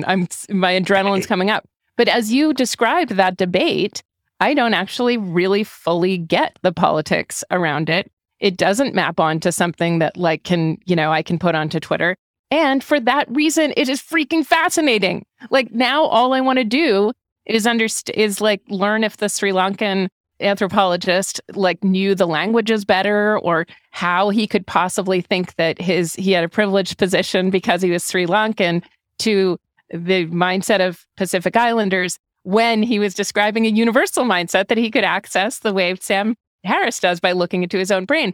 But I bring these up not to say these are bullshit gurus, but to bring it up to say this is what an interesting intellectual conversation looks like, and we are just not having them in the culture wars. Like Captain Cook, has that guy come up in any of these conversations? Because if he hasn't, it's a glaring omission. I'll have to go shortly in order not to disappoint my students, my poor, long-waiting, suffering student. But before I do, I mean, I think that's just a great point of yours that I wanted to reiterate, which is that the discussions aren't interesting. That's the problem. I mean, like this morning, I was seeing yet again, there's this sense-making, tens of thousands of words being written about whether or not ivermectin works as an alternative to COVID, right? Now, this is just an example of a simple empirical question. Like there is no or shouldn't be any political or value or philosophical overtones to it. It's a straight up empirical question. Yeah. And yet the capital D discourse fails even in this. What chance has it got to answer questions about anthropology? Yes. Yes. Yeah. I mean, I tweeted, there's a little thread today about plague years generally, and I know you have to go, but that I think may put the ivermectin, not the conversation to bed, because it'll never go to bed apparently, but that this is Procopius's analysis of the first recorded plague, the plague of Justinian, and he describes the kind of insanity that we are seeing right now. What he says is every sophist, every astrologer comes out to tell you the cause of this thing, because it is so appalling that no matter how dumb or smart or rich or poor you are, you might still die of this disease. Yeah. And so they end up saying, but I have a good diet. I mean, literally, plague of Justinian, that your diet, because you exercise more, because you were an MMA fighter or whatever that was in those days, that you won't get it because you have a special immunity, because you have crystals, because you have ivermectin. These are what people say in plagues. And one way that anthropology or literature or classics can inform our thinking about these things is to remind us that we have been through many plagues before, and people always do the same thing. And aren't we lucky that we have amazing, copious literature of past plague years? How crazy, what cool people we are, cool creatures we are, that we made these records that are relevant today. And yet, instead of talking about the context in our beautiful human civilization, evolving human civilization, we just make the same mistakes over and over again. Yeah, it's frustrating, isn't it? Like, we should get together again sometime and talk specifically about the history of plagues and the sociology of them. Because as you say, like I read I mentioned this, I've not mentioned this 100 times now, but the Journal of the Plague Year in London by Daniel Defoe. Yeah, great one. You know, Camus wrote that book. Camus. There's this lovely, history to it. And, as someone, another research focus of mine is anti-vax. And I was studying that and publishing on it 5-10 years ago. So long before COVID. With MMR and stuff. Yeah. Yeah, exactly. And Kavanagh knows this too, which is that there's nothing new in the current anti-vax movement. Nothing new at all. They're recycling. They've recycled every single talking point, and they don't even know it. I don't think it's depressing. Right. I love the Procopius, every sophist, every astrologer. It's just like, wow, astrology is a system of thought that was sophistry in ancient times. Anyway, it's still around. So guys, I'm going to let you guys keep talking about, because I know Chris wants to hit you up and talk about the edge and things like that. But I'll just say it was great to meet you, Virginia. So great. Such a privilege to talk to you. No, that is sweet. The privilege is mine. This is too polite for an Australian. Okay. All right, guys. Bye now. Virginia, the final point I would say about that debate between Oboye-Sekere and Sallins is that, like you said, trying to fit it into the culture war doesn't really work, because the battle lines in that debate were drawn differently. And I I find, and this is probably similar to the point I wanted to make at the start about the caste system or ancient prejudices and intergroup discrimination and all that, that I think there's an impoverished lens when people look back at history and try to extract the kind of moralistic plays that fit, whichever way that you want to do it for which side of the culture war. And I don't have a both-siders view on these kind of things, but I do think that those on the more social justice inclined side as well, they have a tendency to want at least non-Western ancient societies not to be these places where there was horrific discrimination and like social inequity and stuff. Like they kind of don't like that version of history so much. But from my reading of it in all of the cultures that I've studied, and including non-Christian cultures like Buddhist countries and all those kind of things, you always find it. And you always find these horrific atrocities throughout history alongside these beautiful examples of people caring, or systems that seem like more socially enlightened than things that we might have in the modern era. Yeah. And so many eccentricities and idiosyncrasies that don't fit in either bucket.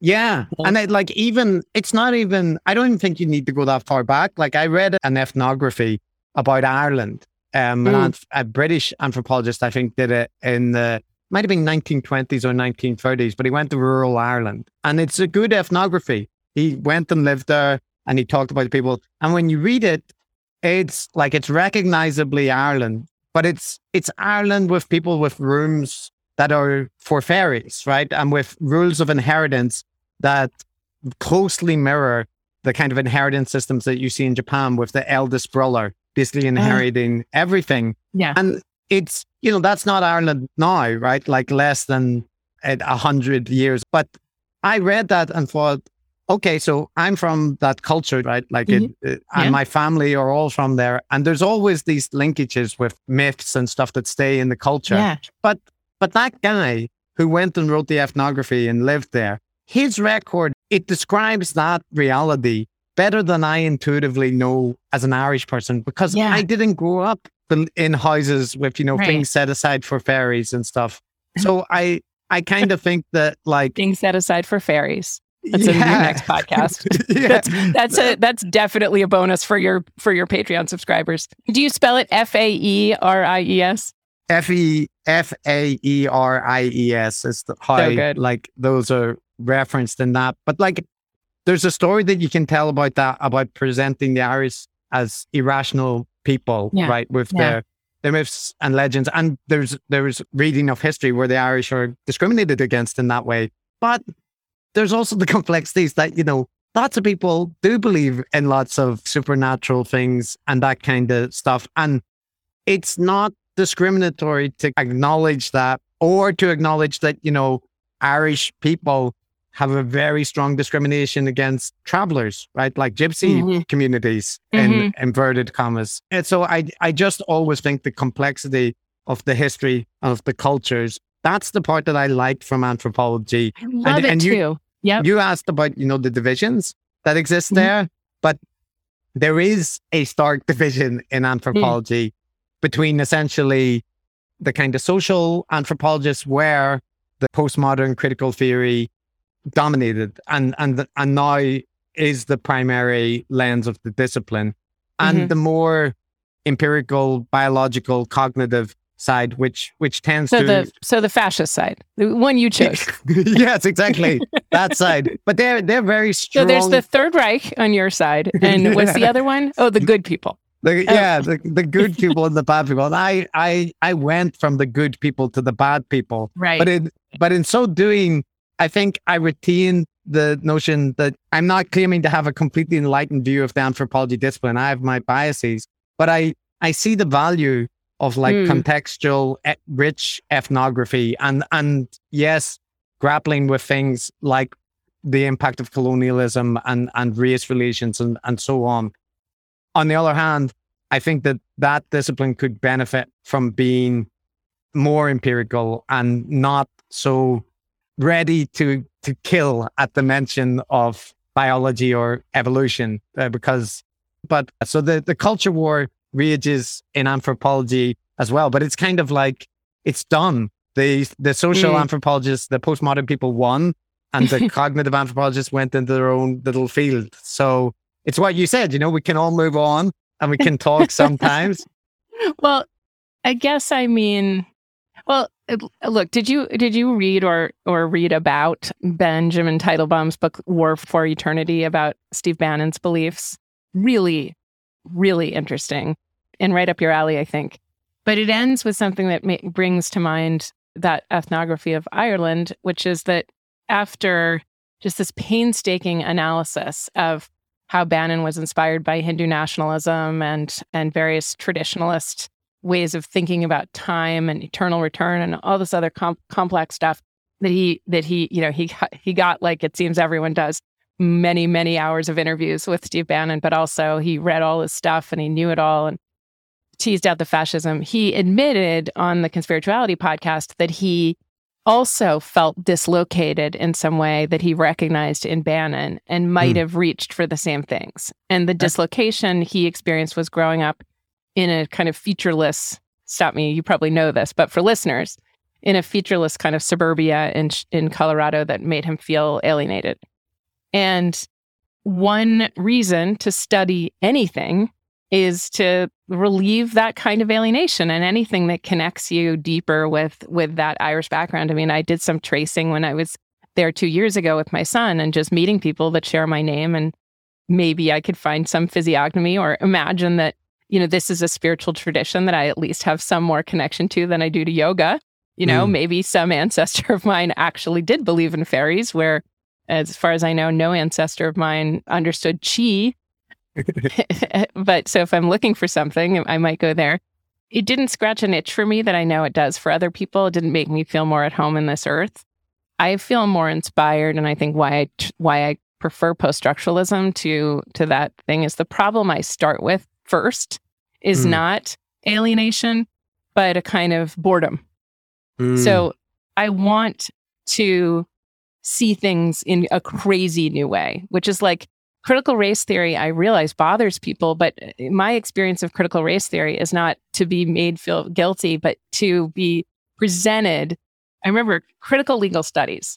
Even I studied with Henry Louis Gates, so I did African American studies as part of my English degree. And he didn't like critical legal studies, which critical race theory grew out of. And the thing he said he didn't like about it was that it wanted to destabilize, quote unquote, the yes and the no in the courtroom. So that, your answer to a question, is it a yes or a no? Well, yeses and nos are a false binarism, and there are all these different degrees, and we should destabilize the yes-no binary, right? And he did this in the spirit of academic parody, the way people parody post-structuralism. What I thought was, holy shit, I've never thought of that before. Is there a binarism that we need to think about? And is saying yes and no in the courtroom, like you just to be confined to yes and no? Is there something kind of, I don't know, colonialist about that? Or even if you take it out of moral language, is there another way of doing it? Isn't it interesting to think there might be another way of doing it?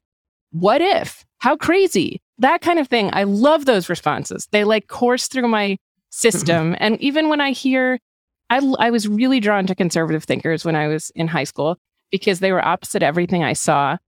I was like sitting in a shanty town for divestment from South Africa, as one does in the 80s. And some conservative people at the Dartmouth Review pulled down the shanties and gave the wood to the poor for firewood because they believed we were virtue signaling and they were actually helping people, right?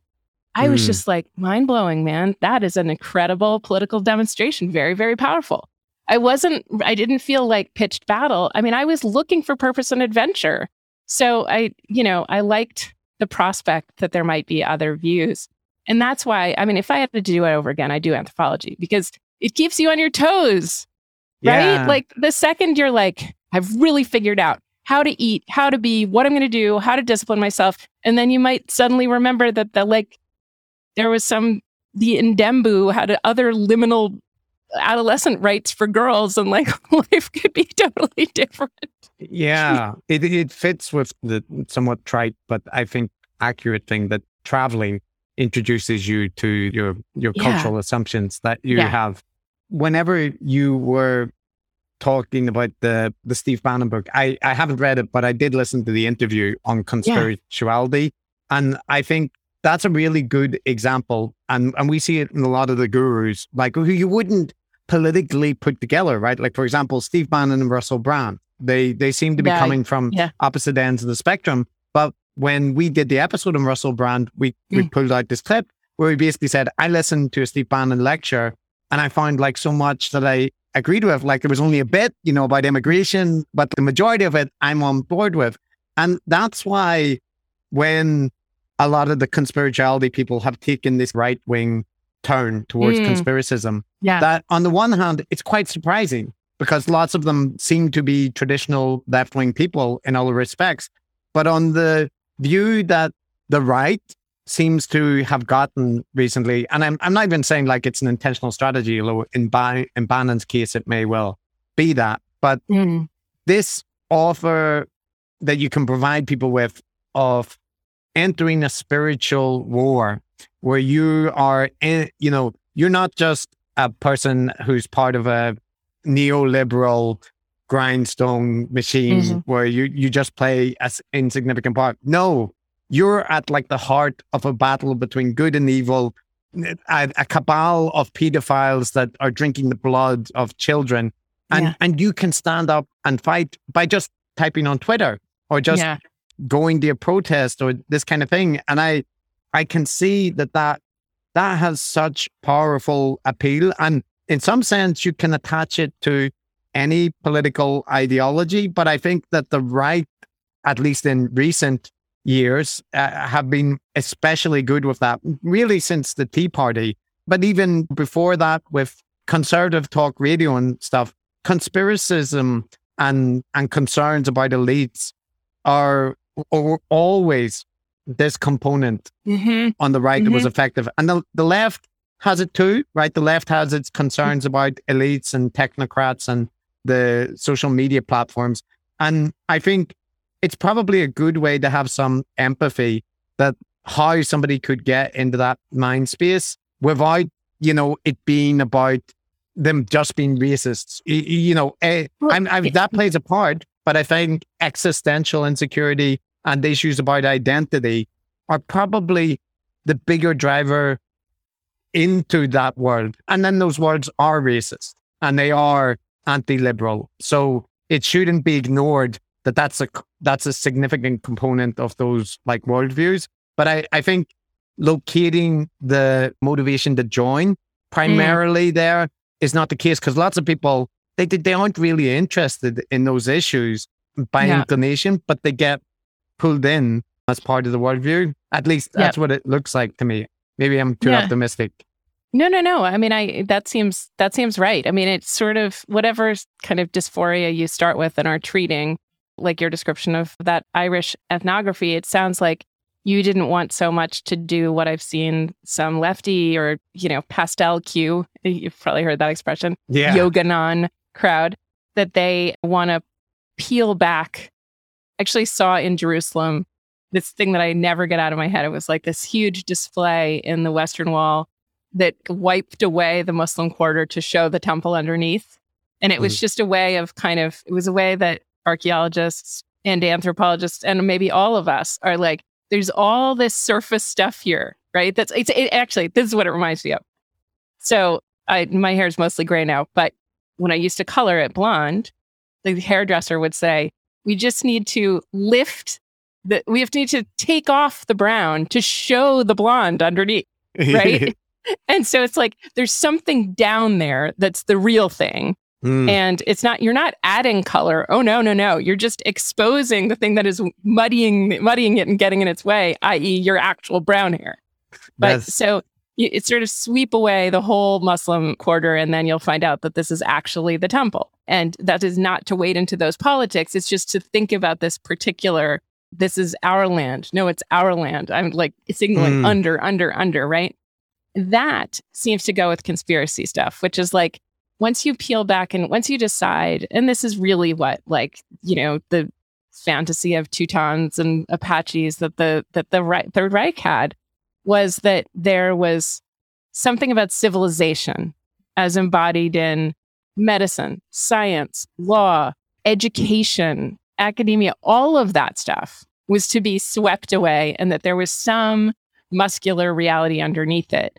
And that, I hear that in Russell Brand, I hear that in Steve Bannon, I hear that in it's just, if we could just get rid of all this stuff, all these people, all these cosmopolitans, all these annoying demands that they're making on me, down to the raw place where I could just be a natural human among other natural humans, whatever that looks like, then that would be great. So how about we take an atom bomb to everyone, or just wait for their demise, or at least, shut people out until the rapture comes or whatever.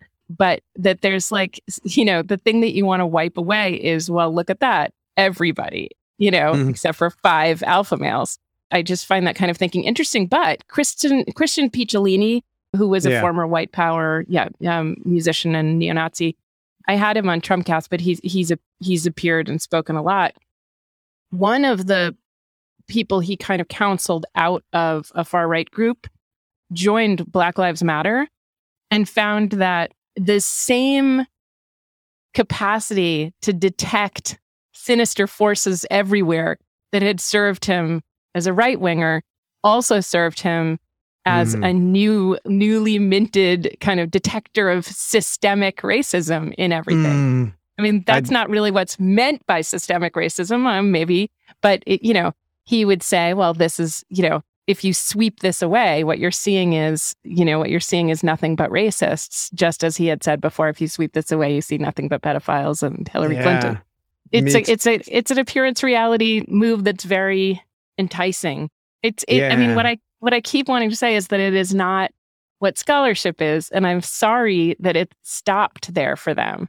Yeah, that comparison, it does make me uneasy when there's parallels that and they can, right? There is in the conspiracy, I think that some people mistake, if you take a figure like Alex Jones, they focus on in the public impression of him, it's about, he's talking about hybrid spider babies and fourth dimensional reptiles. But most of his daily content is it's far right, anti-democrat and kind of demonizing immigrants and stuff. There isn't that, the kind of demonic war, and he's actually pro-Christian, right? He's a Christian nationalist, but that stuff tends to not filter out as that's primarily what's driving him. So this is kind of in contradiction to the point about for the lots of the ordinary people, they do kind of get pulled in by these kind of narratives about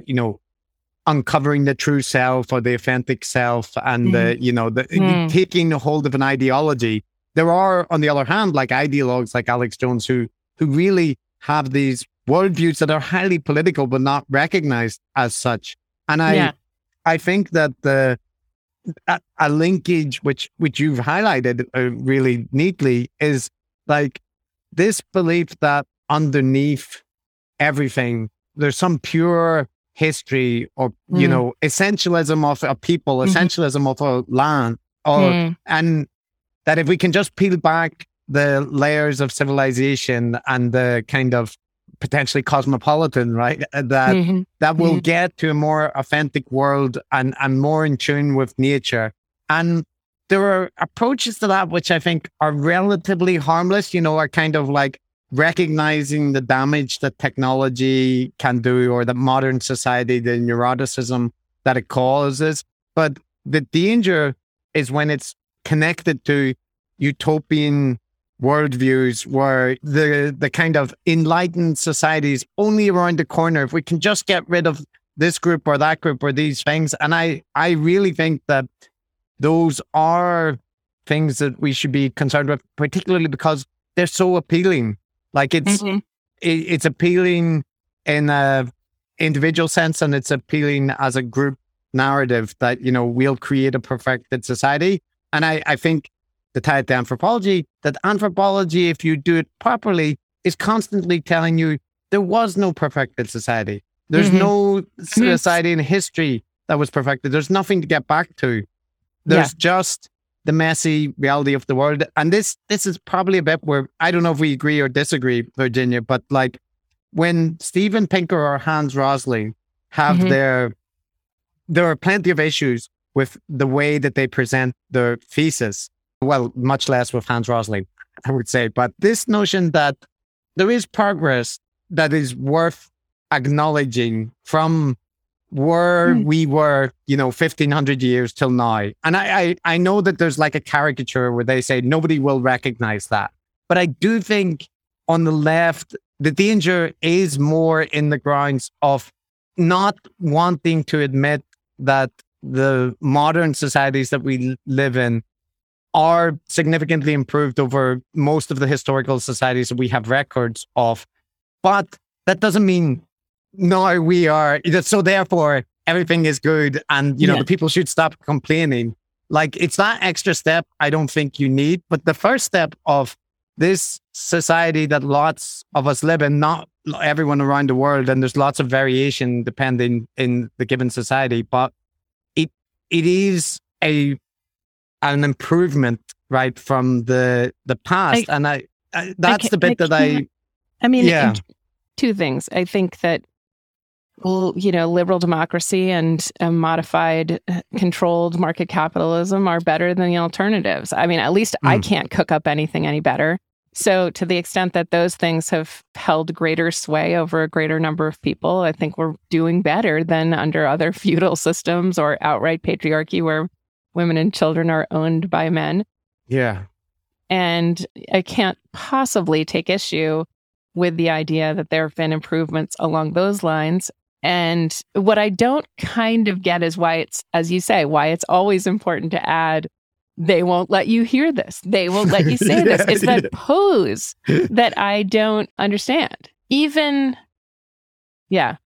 So I also had Matthew Remski on my new podcast. The episode's not out yet, but I'm sure you find him as interesting as I do. One of the things I kept wondering is, since we, had a little bit of our own origin stories, yours in Ireland, mine, I guess, with drinking and also also feeling bored at home as a kid. Well, that also featured in Ireland. Right? Okay, right. Yeah, right. That was just my shorthand for all that. But I was talking to Matthew, and he was saying that he felt this dysphoria, and he'd been depressed, and he felt as though he was undiagnosed and untreated, and he fell for a yoga guru early on. And then he was describing various yoga adherents who had discovered a way of treating trauma using this and that. And not only did their solutions puzzle me, but when did we all start having these profound unaddressed traumas that we liken to like combat battle fatigue or shell shock in these privileged places in the world? And are we really all walking around with like such enormous sort of dissociative relationship with just the stuff of civilization? And, it doesn't have to be derivative securities and the prime mortgage crisis that's you identify with, but just recognizing that a street with wide enough shoulders so people can walk down it is not like a horrible thing, right? And other totems of civilization, like people deriding the academy and deciding that all universities are terrible. I mean, have they attended like a second-year biology class? Do they think the Krebs cycle just should never be mentioned again? And so this sort of rejection of all that, together with this idea that we have some kind of like enormous untreatable pain that's very individual to all of us. I just don't know how it happened. And I'm talking, by the way, about white educated elites. I'm not talking about, people with demonstrable suffering from Venezuelans who lose 7 pounds a month now. Just like I think we need to have a place where we know what kind of actual trauma looks like, just to remind ourselves that when we're trying to organize ourselves, our pain has maybe gotten too much the right of way in our ideas of how to live our lives and make the world better. But, I think one thing that I don't know if it makes us feel better or worse is that, again, this is going into anthropology, but the theories of like Marx and Weber in the early 20th century were also dealing with this ennui, I don't know how to pronounce it, existential angst created by industrialization. And in Marx's case, the exclusion from workers from the product of their manufacturing. And grappling with that seems to have been a long-standing thing. And outside the Western context, I know myself that post-World War II Japan, particularly in the economic boom in the 70s and 80s in Japan, led to massive amount, of societal excess and all of the stuff that associated with economic booms, but also existential angst on a massive scale that led to this proliferation. It was called the rush hour of the gods, because a lot of new religious movements sprung up to cater towards the educated intellectual elite who were now making a lot of money, were getting into lifetime employment, but they felt unsatisfied. And that's why Aum Shinrikyo, the cult that did the sarin gas attack on the Tokyo Underground, that was not peopled by people who were uneducated or marginalized. There were people like that in it, but the majority were highly educated graduates of the best universities in Japan, or people that were wealthy and had good jobs. I think that's an example that it is not just a Western preoccupation, but it might be a side effect of modern. I guess I'm saying that the symptom that a lot of people like Russell Brand and the people that the conspirituality folks look at are dealing with is a feature of modern capitalist societies. And it's a real issue. Okay, but there's a lot to say here. What if it weren't? So you're right to start with Marx and Weber. And also, one thing that comes to mind every time I get a new book about how we have no attention spans or our attention is sapped. And these books that continue to sell well and get big, whatever, advances. I just remember a line from The Wasteland, which is, we are distracted by distraction from distraction, right? So great point. Point made in the 1920s. So this is not, I mean, it hasn't always, let's say, been. So let's imagine that everyone's right and that Facebook likes and beeps and whatever have done something to some occult thing called an attention span. Well, and they were just doing it less in Eliot's time, but and it's gotten worse because of new technology. I mean, way pre-internet, 100 years ago, he was talking about feeling that way and talking about feeling alienated. What's crazy to me is that language seems almost inevitably like the idea that we are all having an existential crisis, always tease up a sales pitch for an ideology. The American founding fathers were not like, do you have a headache? Do you kind of not get along with your mother? Time for democracy. Time to shake off your chains. It didn't start as a personal happiness project, which brings me to a long parenthetical about how I just find that only tragedy on campuses has nothing to do with wokery, political correctness, grade inflation, any of the things people claim. I hate that at some of America's best universities, the most subscribed classes are these happiness classes. It just drives me crazy. Like education, making your mind a beautiful place to live by filling it with interesting ideas, making your private life beautiful and your public life humane, is how education should work when you're studying content, not when you're studying tips and tricks to be more productive or compassionate or whatever. And, people have said, well, they draw on the classics. The last thing I want is a neurobiologist or a quote neuroscientist, i.e. fake field, telling me, like, quoting from the Stoics when they don't know the language and they haven't really studied it. And I don't want to read Marcus Aurelius on napping or how I should act with my brother. I want to read Marcus Aurelius to be reading this amazing ancient text, or read Procopius on the way the Plague of Justinian was. Not tips and tricks that I could get from a women's magazine in the 80s.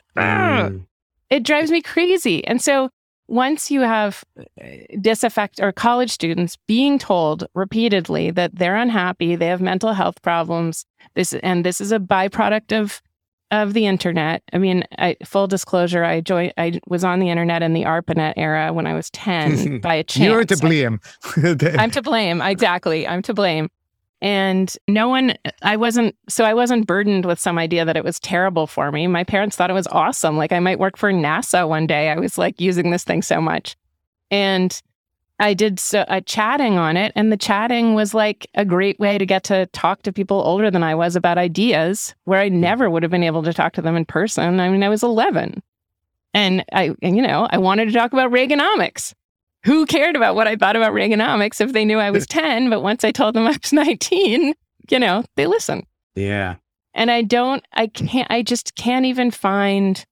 can't find a reason for someone to just so consistently sell us on. I mean, they did it with TV too. My other field, I was a TV critic for years, and it's always that the only kind of artifacts of civilization that really interest me are not considered arts, even though as a TV critic, I sat next to the film critic and the opera critic and the book critic, and their fields were considered art.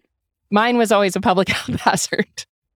And I don't know why that's true, but I do know that ever since the first wave of interest in TV, which was mothers who could not believe how much healthier their kids were because they weren't breaking their arms in the creek all day or like screaming and fighting with their brothers or wrecking the house, because amazingly, they would sit still in front of Howdy Doody, enraptured and interested, and she could get some laundry done. And then it was considered the most healthy, amazing, like abuse eliminating. They didn't have to like tie their kids up. They didn't have to, beat them and lock them up. They would sit and enjoy a puppet show, for freak's sake, in a house that didn't have a puppet show in town. So that was the first wave of television. And then after that, it was suddenly ruining your lives for all these reasons. And everyone who did it was bad. And you must be feeling alienated. And then, welcome to this hippie commune. We'll solve that for you. Kill your television.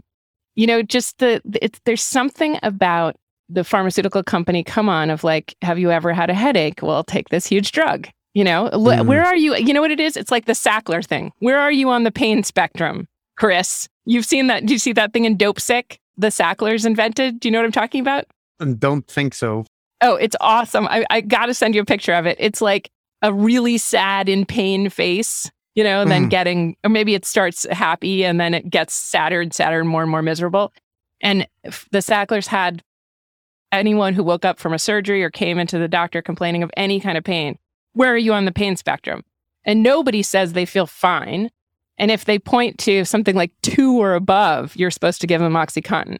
That is exactly what this feels like. Just like, Chris, do you ever feel alienated or feel like you don't get along with your mother? Well, I would like to offer you Hindu nationalism, because nothing says joy like Hindu nationalism. Yeah. I feel that I'm completely with you on the notion also that in academia, the way it features in the culture war is crazy, because the way it's talked about is as if 90% of schools are primarily about critical theory. And most of universities are about engineers and biology and law or what, or Latin or whatever. Yeah.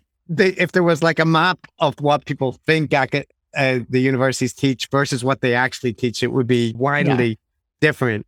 But I also am skeptical in the way that you are about these kind of moralizing narratives around new technology, and particularly Jean Twenge and Jonathan Haidt to a lesser extent, but he relies heavily on her research. But I tend to think that exactly what you said, and it even affects my personal life, because within my family, I tend to be relatively sanguine about children using iPads and stuff like that, right? From my view, it's what they do on them that matters. The fact that it's an iPad doesn't matter, right? Like it actually means there can be an interactive component which cannot exist in most of traditional media. And like my son reads manga, which is like a popular pastime for young kids in Japan.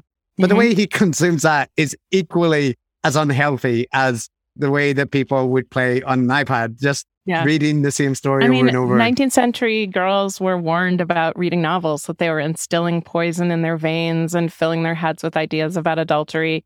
She can't get her nose out of a book, the worst thing you could do, right? And now, like, reading a novel, even a pop novel, is like the signature act of sophistication education. Right. This is true. And I know I've took like a bunch of your time this evening, but I would be remiss if I didn't ask you, because you know this area a lot better. For me, the way that I interacted with Edge and the yearly question and all that thing was, I saw Paul Bloom or Steven Pinker or various people answer some general philosophical question. And sometimes the answers were interesting. And sometimes I was like, who are all these people? Like this collection of people. And that's the way I consumed Edge was, I think I saw some debates about group selection on there, but I give it no other thought. Yeah. And yet this organization and that thing also, now when I go back and look at it, I see Jeffrey Miller is there talking about eugenics. Eric Weinstein is there before anybody knew who he was. And, you have Epstein involved in various ways. And I guess I'm just asking, since you know more about this area and like for the listeners as well, what's the deal with Edge? And was it like all bad, or is there stuff that could be rescued from it? Or what was that thing? What was Edge? So John Brockman, who a sort of dilettante who became a literary agent, also decided to kind of get his clients together in kind of salons, and was lucky. The sort of founding act of Edge creation is that he managed to get edge.org, just edge.org on the web early on. And edge and edginess, it's like a very 90s idea. So that was an asset that he had that. In my view, what happened was the people around Brockman, and I'm not entirely sure Brockman went to college, but he was like sort of hung out with artists doing kind of weird stuff in the 70s in New York. I shouldn't totally guess about that, but they were doing like techie projects, but they weren't the literary critics of the 70s. They weren't the Jacques Derridas or the Harold Blooms or the sort of the like kind of heartthrobs of the period that you thought of when you thought of intellectuals. And they weren't painters. They weren't Jackson Pollock. They were more nerdy, really. And they were also not European, most of them American. They weren't all that stylish, and they weren't all that cool. And you can tell that in their kind of early writing. So anyway, he got together this small group of people who I guess mostly described themselves as technologists. And he had this idea that the humanities were like, had run amok. He wasn't interested in them anyway. And that these scientists, and there were some big names, including John Searle, there was Stewart Brand, there was Lawrence Krauss, Marvin Minsky, a lot of people ultimately accused of sexual harassment, abuse, worse. But I think it was just kind of a weird thing where they just met and talked about how they should, they wanted to talk. And they were the non-ascendant ones. Like, I can't emphasize, I mean, you know this, that like, you weren't like, I'm into computers. Maybe I'll be a huge intellectual matinee idol. That wasn't how that went, right? It was like just doing this sort of weird back alley stuff. So I do honestly, to cut to the chase on that, think that the beginning was a little bit about reclaiming the mantle of intellectual from literary types, people in the humanities, people like Pynchon or Nabokov or whatever, who were European, were men of the world, from these mostly East Coast Americans, often very provincial, who were interested in tech. They wanted to get that. They wanted to get girls from it. They wanted to get accolades from it. So they start with this level of resentment. And I see this in Stewart Brand's kind of interest in turning over what he and Brockman disparaged as something called a wisdom, which is they thought wisdom was an anesthesia. So wisdom was just like warm, cuddly truisms, I guess, that they may be associated with hippies, or they associated with some softer philosophers, I guess, or novelists. And maybe even some of the Eastern types of the 60s and 70s, like Thomas Merton, right? So anyone religious. So they decided that wisdom was terrible, but thinking smart is what they called it. Thinking smart, or later, kind of rational thought, was the thing. And Stewart Brand said in one of the early Bull sessions in 1981, and by the way, it was Searle, Stephen Jay Gould, Isaac Asimov, Daniel Hillis, and John Brockman, and Stuart Brand in these early days with their, quote, reality club. Stuart Brand said he was over the, quote, old human interest stuff. The same old he said, she said, the politics and economics, the same sorry cyclic drama, right? Leaving out the same old he said, she said stuff, which obviously later comes back to bite Edge, because he said, she said is presumably some kind of like sexual or romantic showdown that he's over, right? He's also over human interest, politics, economics, and the same sorry cyclic drama. To my mind, that means he's over basically all of us. Like, he just can't be bothered with politics, economics, and, quote, human interest stuff. It's time to wipe all that aside, you know, just like in that diorama I saw, and find this other thing. So, and what they called underneath that, or what they thought the new thing was, or that these things that were obsolete, politics, economics, human interests, he said, she said, gender politics, they wanted to push aside in favor of something they called science.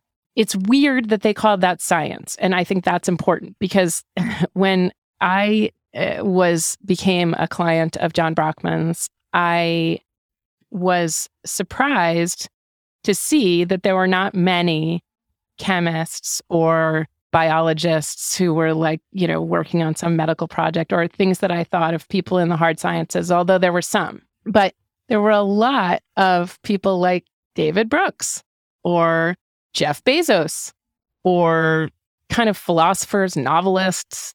Stephen Jay Gould, probably among the most serious. John Searle, I came to loathe for my own reasons.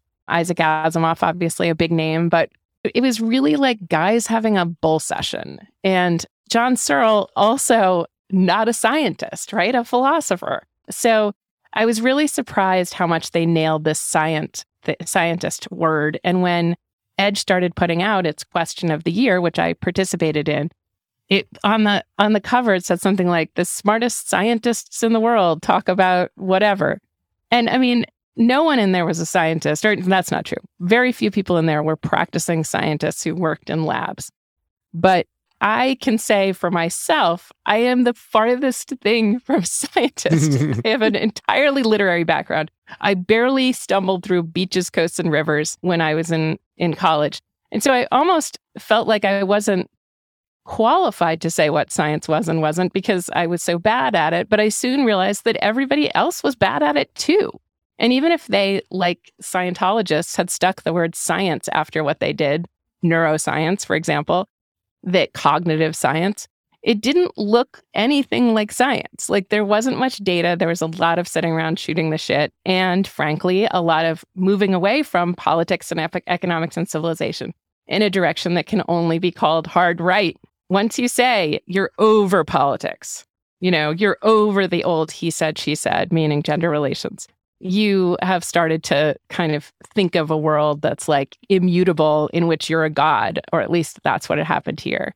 So he had these two things. Edge was supposed to bring intellectuals together with other kinds of galaxy brain overmen, self-styled great men, a lot of them very rich. So his hope was that he would bring a Jeff Bezos together with someone doing some kind of evopsych, another perfect example of like what looked like a non-science to me. But again, I'm not a scientist, but I thought they were supposed to do something rubbing rocks or something with pipettes. And instead, they just seemed to be talking about something that I would talk about at a cocktail party, but fine. So he would try to bring these people together with these overmen figures for money, but their interests kept narrowing down from anything remotely academic to, you know, stuff like some of the people he worked with who were later accused of sexual assault, actually rape, at Dartmouth and taken off the faculty, did a lot of work on why men are attracted to slim women. You know, that's an anthropological subject, I guess. And that required having slim women. I mean, just like really ridiculous, like stuff that you would have heard like Man Ray or the Marquis de Sade or something doing, like kind of whimsical experiments that were just exercises of sexual subjugation. and somehow passed as science.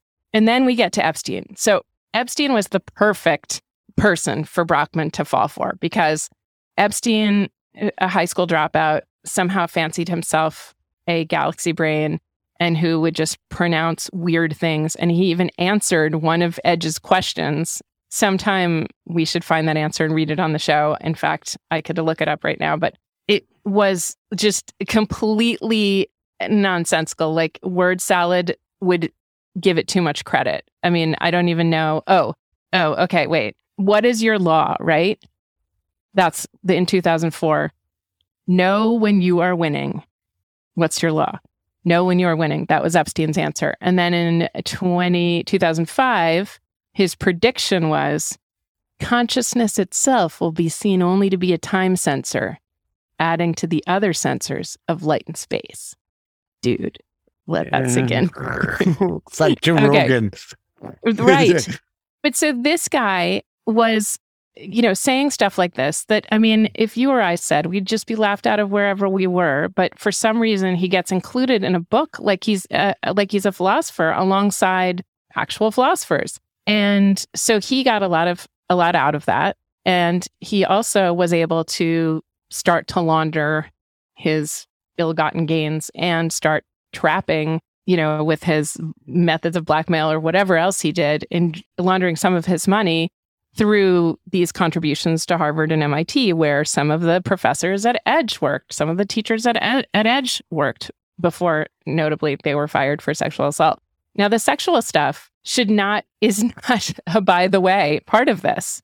When I went to meet with Brockman, he, did a little bit of the stuff that we know Epstein or Harvey Weinstein did, which is just tons of have someone give him a dossier on whoever he was meeting with. And I had worked with a literary agent first who was from the literary world, right? She was like working with novelists and we had a similar background, but I couldn't figure out how to sell a book on technology. And I had Clay Shirky's book and Chris Anderson's book on my shelf. And so in desperation, having just had a baby and really eager to sell a book so I could write it, sell the proposal, I looked through their books in their acknowledgments, and it was like, I don't know, it was like The Wizard of Oz. They would say, like, thanks to my okay wife and a bunch of my friends, but the god who sold the book, John Brockman, deserves my most thanks. So I was like, who's this guy? Called him up. He had me in to talk, made it very clear that he didn't have very many women, but he needed them because he was always criticized for not having men and women. He also told me that the place where he had his office had been the Playboy Club, and that there was like all kinds of sexual sadistic shenanigans that he had gone on behind certain doors, which he pointed out to me. And then also just a long commentary on my postpartum body. Did I slap him? No. Did I call, human resources? No. I am a Generation Xer. I had done philosophy as an undergraduate. I had spent a ton of time with great men like him. And I thought it was funny. I just didn't have a radar for it. And I hadn't been taught by younger feminists that, like, that's bullshit. Like, let's talk about ideas. Why do we have to talk about my body? Right. But I just didn't, I just had a lobe of brain missing. So that was part of it. And he told me over and over again that he couldn't tell me about when conferences were having because they had to be secret, because otherwise people would say he had to have women at them. And there was one woman on his list that he would take with him to these various efforts to set up rich guys and academics who, I'm not going to name her, but she's done a lot of great work kind of exposing everything that went down there. But most of the women and some dissenting men who've looked into it, including Evgeny Morozov, really see Edge as an Epstein-funded venture that, was part of this effort to call him a philanthropist, to call him when he was in prison the first time, he hung out his shingle as a philanthropist of science or something. And you'll probably remember that he had a eugenics program that he wanted to advance to populate the world with his pure offspring, and repeatedly made the case for eugenics, which some of these guys entertained and some of them didn't, but they certainly entertained, stuff that was close to it, some kinds of scientific racism and other things. But you'll see on the list, it's just, as you said, like people that just remarkably, you just can't believe that they are all in one place. It's like, stumbling on some back speakeasy and saying like, you're all here, all of these. So, I do want to say there were some bona fide supernova intelligences there, including Lisa Randall, who's the expert on black holes at Harvard, and Frank Wilczek, who is super interesting physicist who won a Nobel Prize for his work on entropy. But there were so many dilettantes and has-beens and abusers. It was like just one after another. I think almost everyone on the intellectual dark web, no, that's not true, but many of the people in the intellectual dark web were members. But he also had the pseudoscience people like Rupert Sheldrake and intellectually dishonest people like Jonah Lehrer. I think that more things will emerge to do with its finances. I mean, as you know, Harvard and MIT have taken a huge hit, with lots of people, including Joey Ito, who was a client, resigning because of his dealings with Epstein, resigning as head of the MIT Media Lab. But, you pull a thread of Sergey Brin, I'm looking right now, Yuri Milner, David Brooks, Nassim Nicholas Taleb, and Bezos, who I said, the list is amazing. Yeah, I mean, I think that's most of it. I kind of regret now that I didn't just focus on that from the start because you know so much about this area, and it sounds to me like you mentioned the connections at the end there, but this in many respects is the soil from which the IDW springs, right? And there are various people within the IDW that I think have their own origin stories, like Sam Harris doesn't really need them. Yes, I mean, Sam Harris is a very interesting, his backstory is also very interesting. But yeah, he's like Golden Guard money. It's his actual background. Yeah. His father was a very successful TV writer. That's right. I mean, he is a member of Edge. Yes. So I think there are people there. I'm pretty sure Paul Bloom and John Haidt contributed as well. But there were people contributing who I'd regard as like good, or like they're legitimate academics with interesting things to say. But it's exactly what you described, that a lot of them they're not scientists, or if they are, they're in social science, which I'm in myself. But that's a different state of affairs than lecturing about the priorities for all of science for the coming future.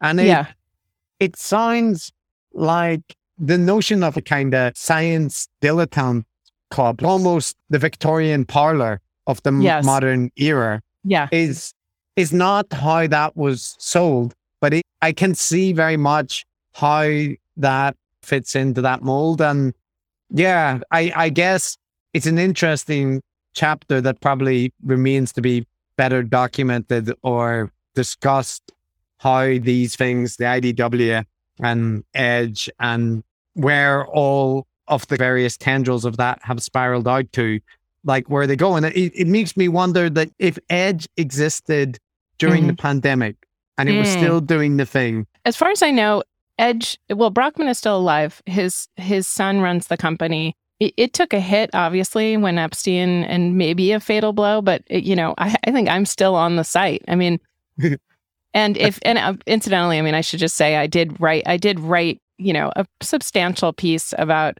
my experience with Edge and Epstein that I don't know if there's show notes or something, but I can certainly direct people to it.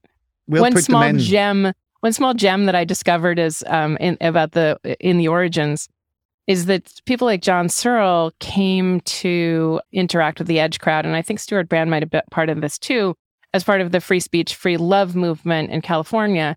What I hadn't known, which by the way is definitely tied to the I've been censored, censored by X. It doesn't matter what you were trying to say, you were just censored, and so now your story is that you're a censored person. But free speech, free love grew out of Searle. This is part of Searle's story. Panty raids. I don't know if these existed in Australia or Ireland or Japan or anywhere else, but panty raids, right, which were like people just driven wild by coeducation. So they would like go just steal underwear from girls' rooms and then like prance around in it or whatever. And some girls seemed to be excited by this and some not, but they were then recruited because they got in trouble with their colleges. And then they were like pushed to the front lines of this free speech thing because they had been censored, right? Does any of this sound familiar? And, so basically they were doing some like vaguely violating, sexy, stupid, farcy thing. But then it crystallized into this noble movement or whatever it was. And that's where Brockman was right there with that, which is like, oh yeah, we're over the he said, she said thing. I mean, I just think I hope listeners will go back to the Stewart Brand kind of manifesto for EDGE, which became the intellectual dark web, which is basically we're over the tenets of civilization, including gender relations, politics, economics, and the human interest stuff in favor of this thing that we're going to call science, which is sort of whatever we say goes plus money. And it was a neat trick, it was a neat trick. And it's amazing to see pictures of EDGE events that are very, very well documented, where you just see everyone you've ever gotten an uneasy feeling from, up to and including someone like David Brooks, just sitting there comfortably with Sergey Brin. And it's like like they're just like this evil world. There was also this need to bring in women for those, not women like that you could talk to, but young Epstein consort women. And the last time I saw John Searle, he was with a woman who was 70 years his junior, which I think might be a record.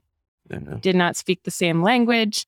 And he was traveling with her and I didn't have a way to signal her, but it did not look like an entirely consensual relationship. And then he was promptly fired from Berkeley. So the weird sexual stuff, all of it is just completely consistent with the intellectual dark web. Matt has returned at an interesting time. But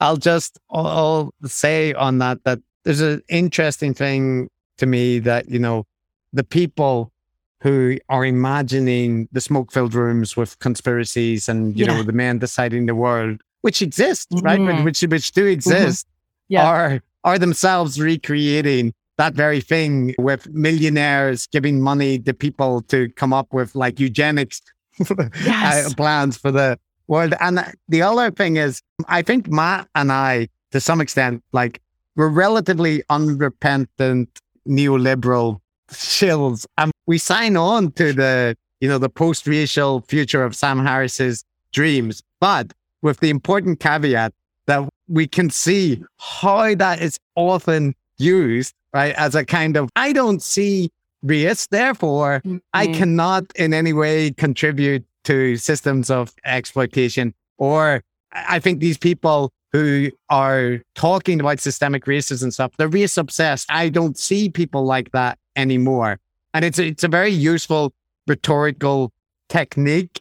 I think everybody agrees that's the goal, right? It's how close we are to achieving that goal and what obstacles still remain, which are the points of debate. But I think to the majority of people, they want that, right? There isn't a set of people that really wanted that in the future will always be focusing on race and gender and so on, right? Well, I still find the insights of feminism and anti-racism or Black African American studies enormously valuable in just putting pressure on what I think. I think it would be.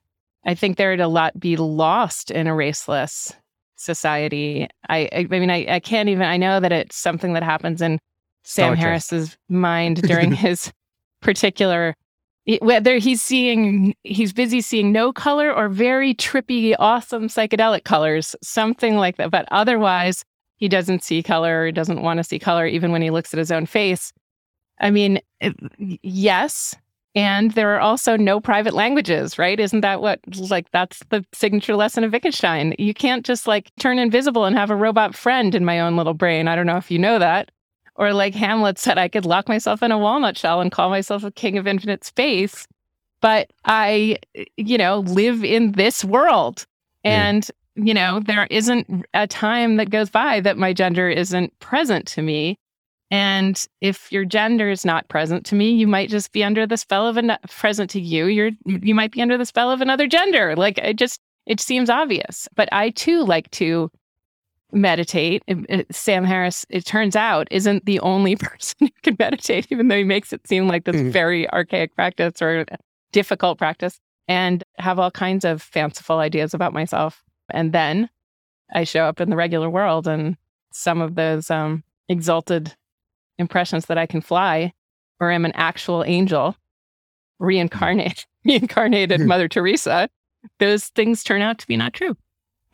If you want to be disabused of the notion that you're not white, then just go to a country where white people are not the majority, and you will quickly recognize that you do have an ethnic identity. But so Virginia, I think we've captured a large amount of your evening, and it's been really interesting. But if there's good to talk to you. Is there anything that you wanted to cover that we've done a terrible job of, or things that you want to pull us on?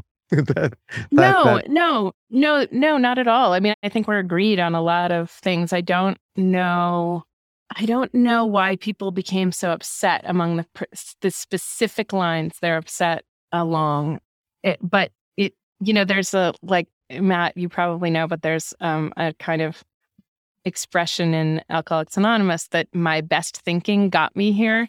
And you usually say my best thinking got me here, when you're not looking great, you've maybe broken a leg and you are sitting in a church basement saying some pathetic serenity prayer, right? And it means that whatever you thought to that point, didn't actually, you're not winning now. So, and that was the best you could do at every time you were making what you thought were great decisions to triple your prescription to Xanax or whatever. Like Jordan Peterson, you were just you know what I could do? I could take 10 more of these. That's my plan.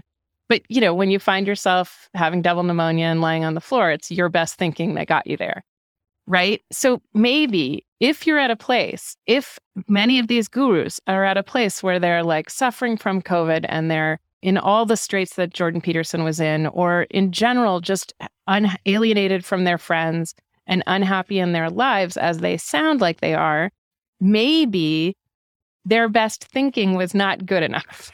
Maybe something about the thinking needs to be called into question. And that's where I think this decoding does real service. Yeah, thanks, Virginia. I'm sorry I missed the part about the edge. But I'll be able to listen back to it with the audience. But yeah, I think that's a good point to leave it on, really, which is really, a lesson for everyone is a bit of epistemic humility, right? Yes. And beautiful, nicely put. You work for decades and you get a tiny little bit of knowledge about a very specialized area, and you consider quite rightly that you've done pretty well. But at other times and the gurus do this, par excellence, but, all of us get on the internet, read the headline, read a couple of abstracts or whatever, and suddenly we've got capital O opinions about everything. I get people asking me, have you seen the latest article in The Lancet about myocarditis? What do you think about that? And that's the wrong, why the hell would you be asking me about this? This is the wrong way to think. So I think the gurus flatter themselves, but they also flatter the audience of a kind of, galaxy-brained polymathery when really, if we all just step back a little bit, go cautiously, listen to people that have done the work, then we can maybe delude ourselves a little bit less often. That is not what a guru would say. That is not exciting enough. But it does seem, sadly, for those seeking a real adrenaline rush from intellectual life, really what intellectual honesty looks like. Yeah, that's right. I mean, actually, final comment, which is that, that's it. I mean, it's not fun. It's not exciting, is it? It's hard work. As Chris was saying, it's boring doing a literature review. You've got to read a lot. You've got to take notes. It's all this thing. It's all confusing. It's a bit of a mess. And it's a whole bunch of work to get just this far. But what's offered in the public domain now is sit back, relax, let the podcast flow over you. And you're going to leave that with like 10 earth-shattering ideas. Like it feel like the effort to payoff ratio feels great, doesn't it? That's it sells. Oh dear. Anyway, let's all try not to do that. Let's try to be good epistemic practitioners and good sense makers. No, just joking. Don't be a sense maker. And guys, I mean, I know that you don't want too much sentimentality, but I really do like this show, and I really think you're performing a surprisingly significant service in the world to just complicate matters and, satirize the kings. Like, that's a really important anthropological process, right? Like, and it's simple, but I like the way you guys laugh at people. Frankly, just making a lot of fun of people is the highest moral achievement of man. That we can do. Okay. we can do that. I can promise to keep doing that. Yes. Yeah. It's been a pleasure, Virginia, and let's stay in touch. And we'll put all of your articles and also links to the podcast in the show notes. So we'd encourage everyone to check out if they want further info about the stuff we talked about, or just general other topics that you're covering on the podcast. Because I think your new podcast is very much in keeping with the theme of efforts about looking critically at topics. So everyone should go and check it out. Check it out, as I say. Thank you. Thanks very much. See ya. Bye.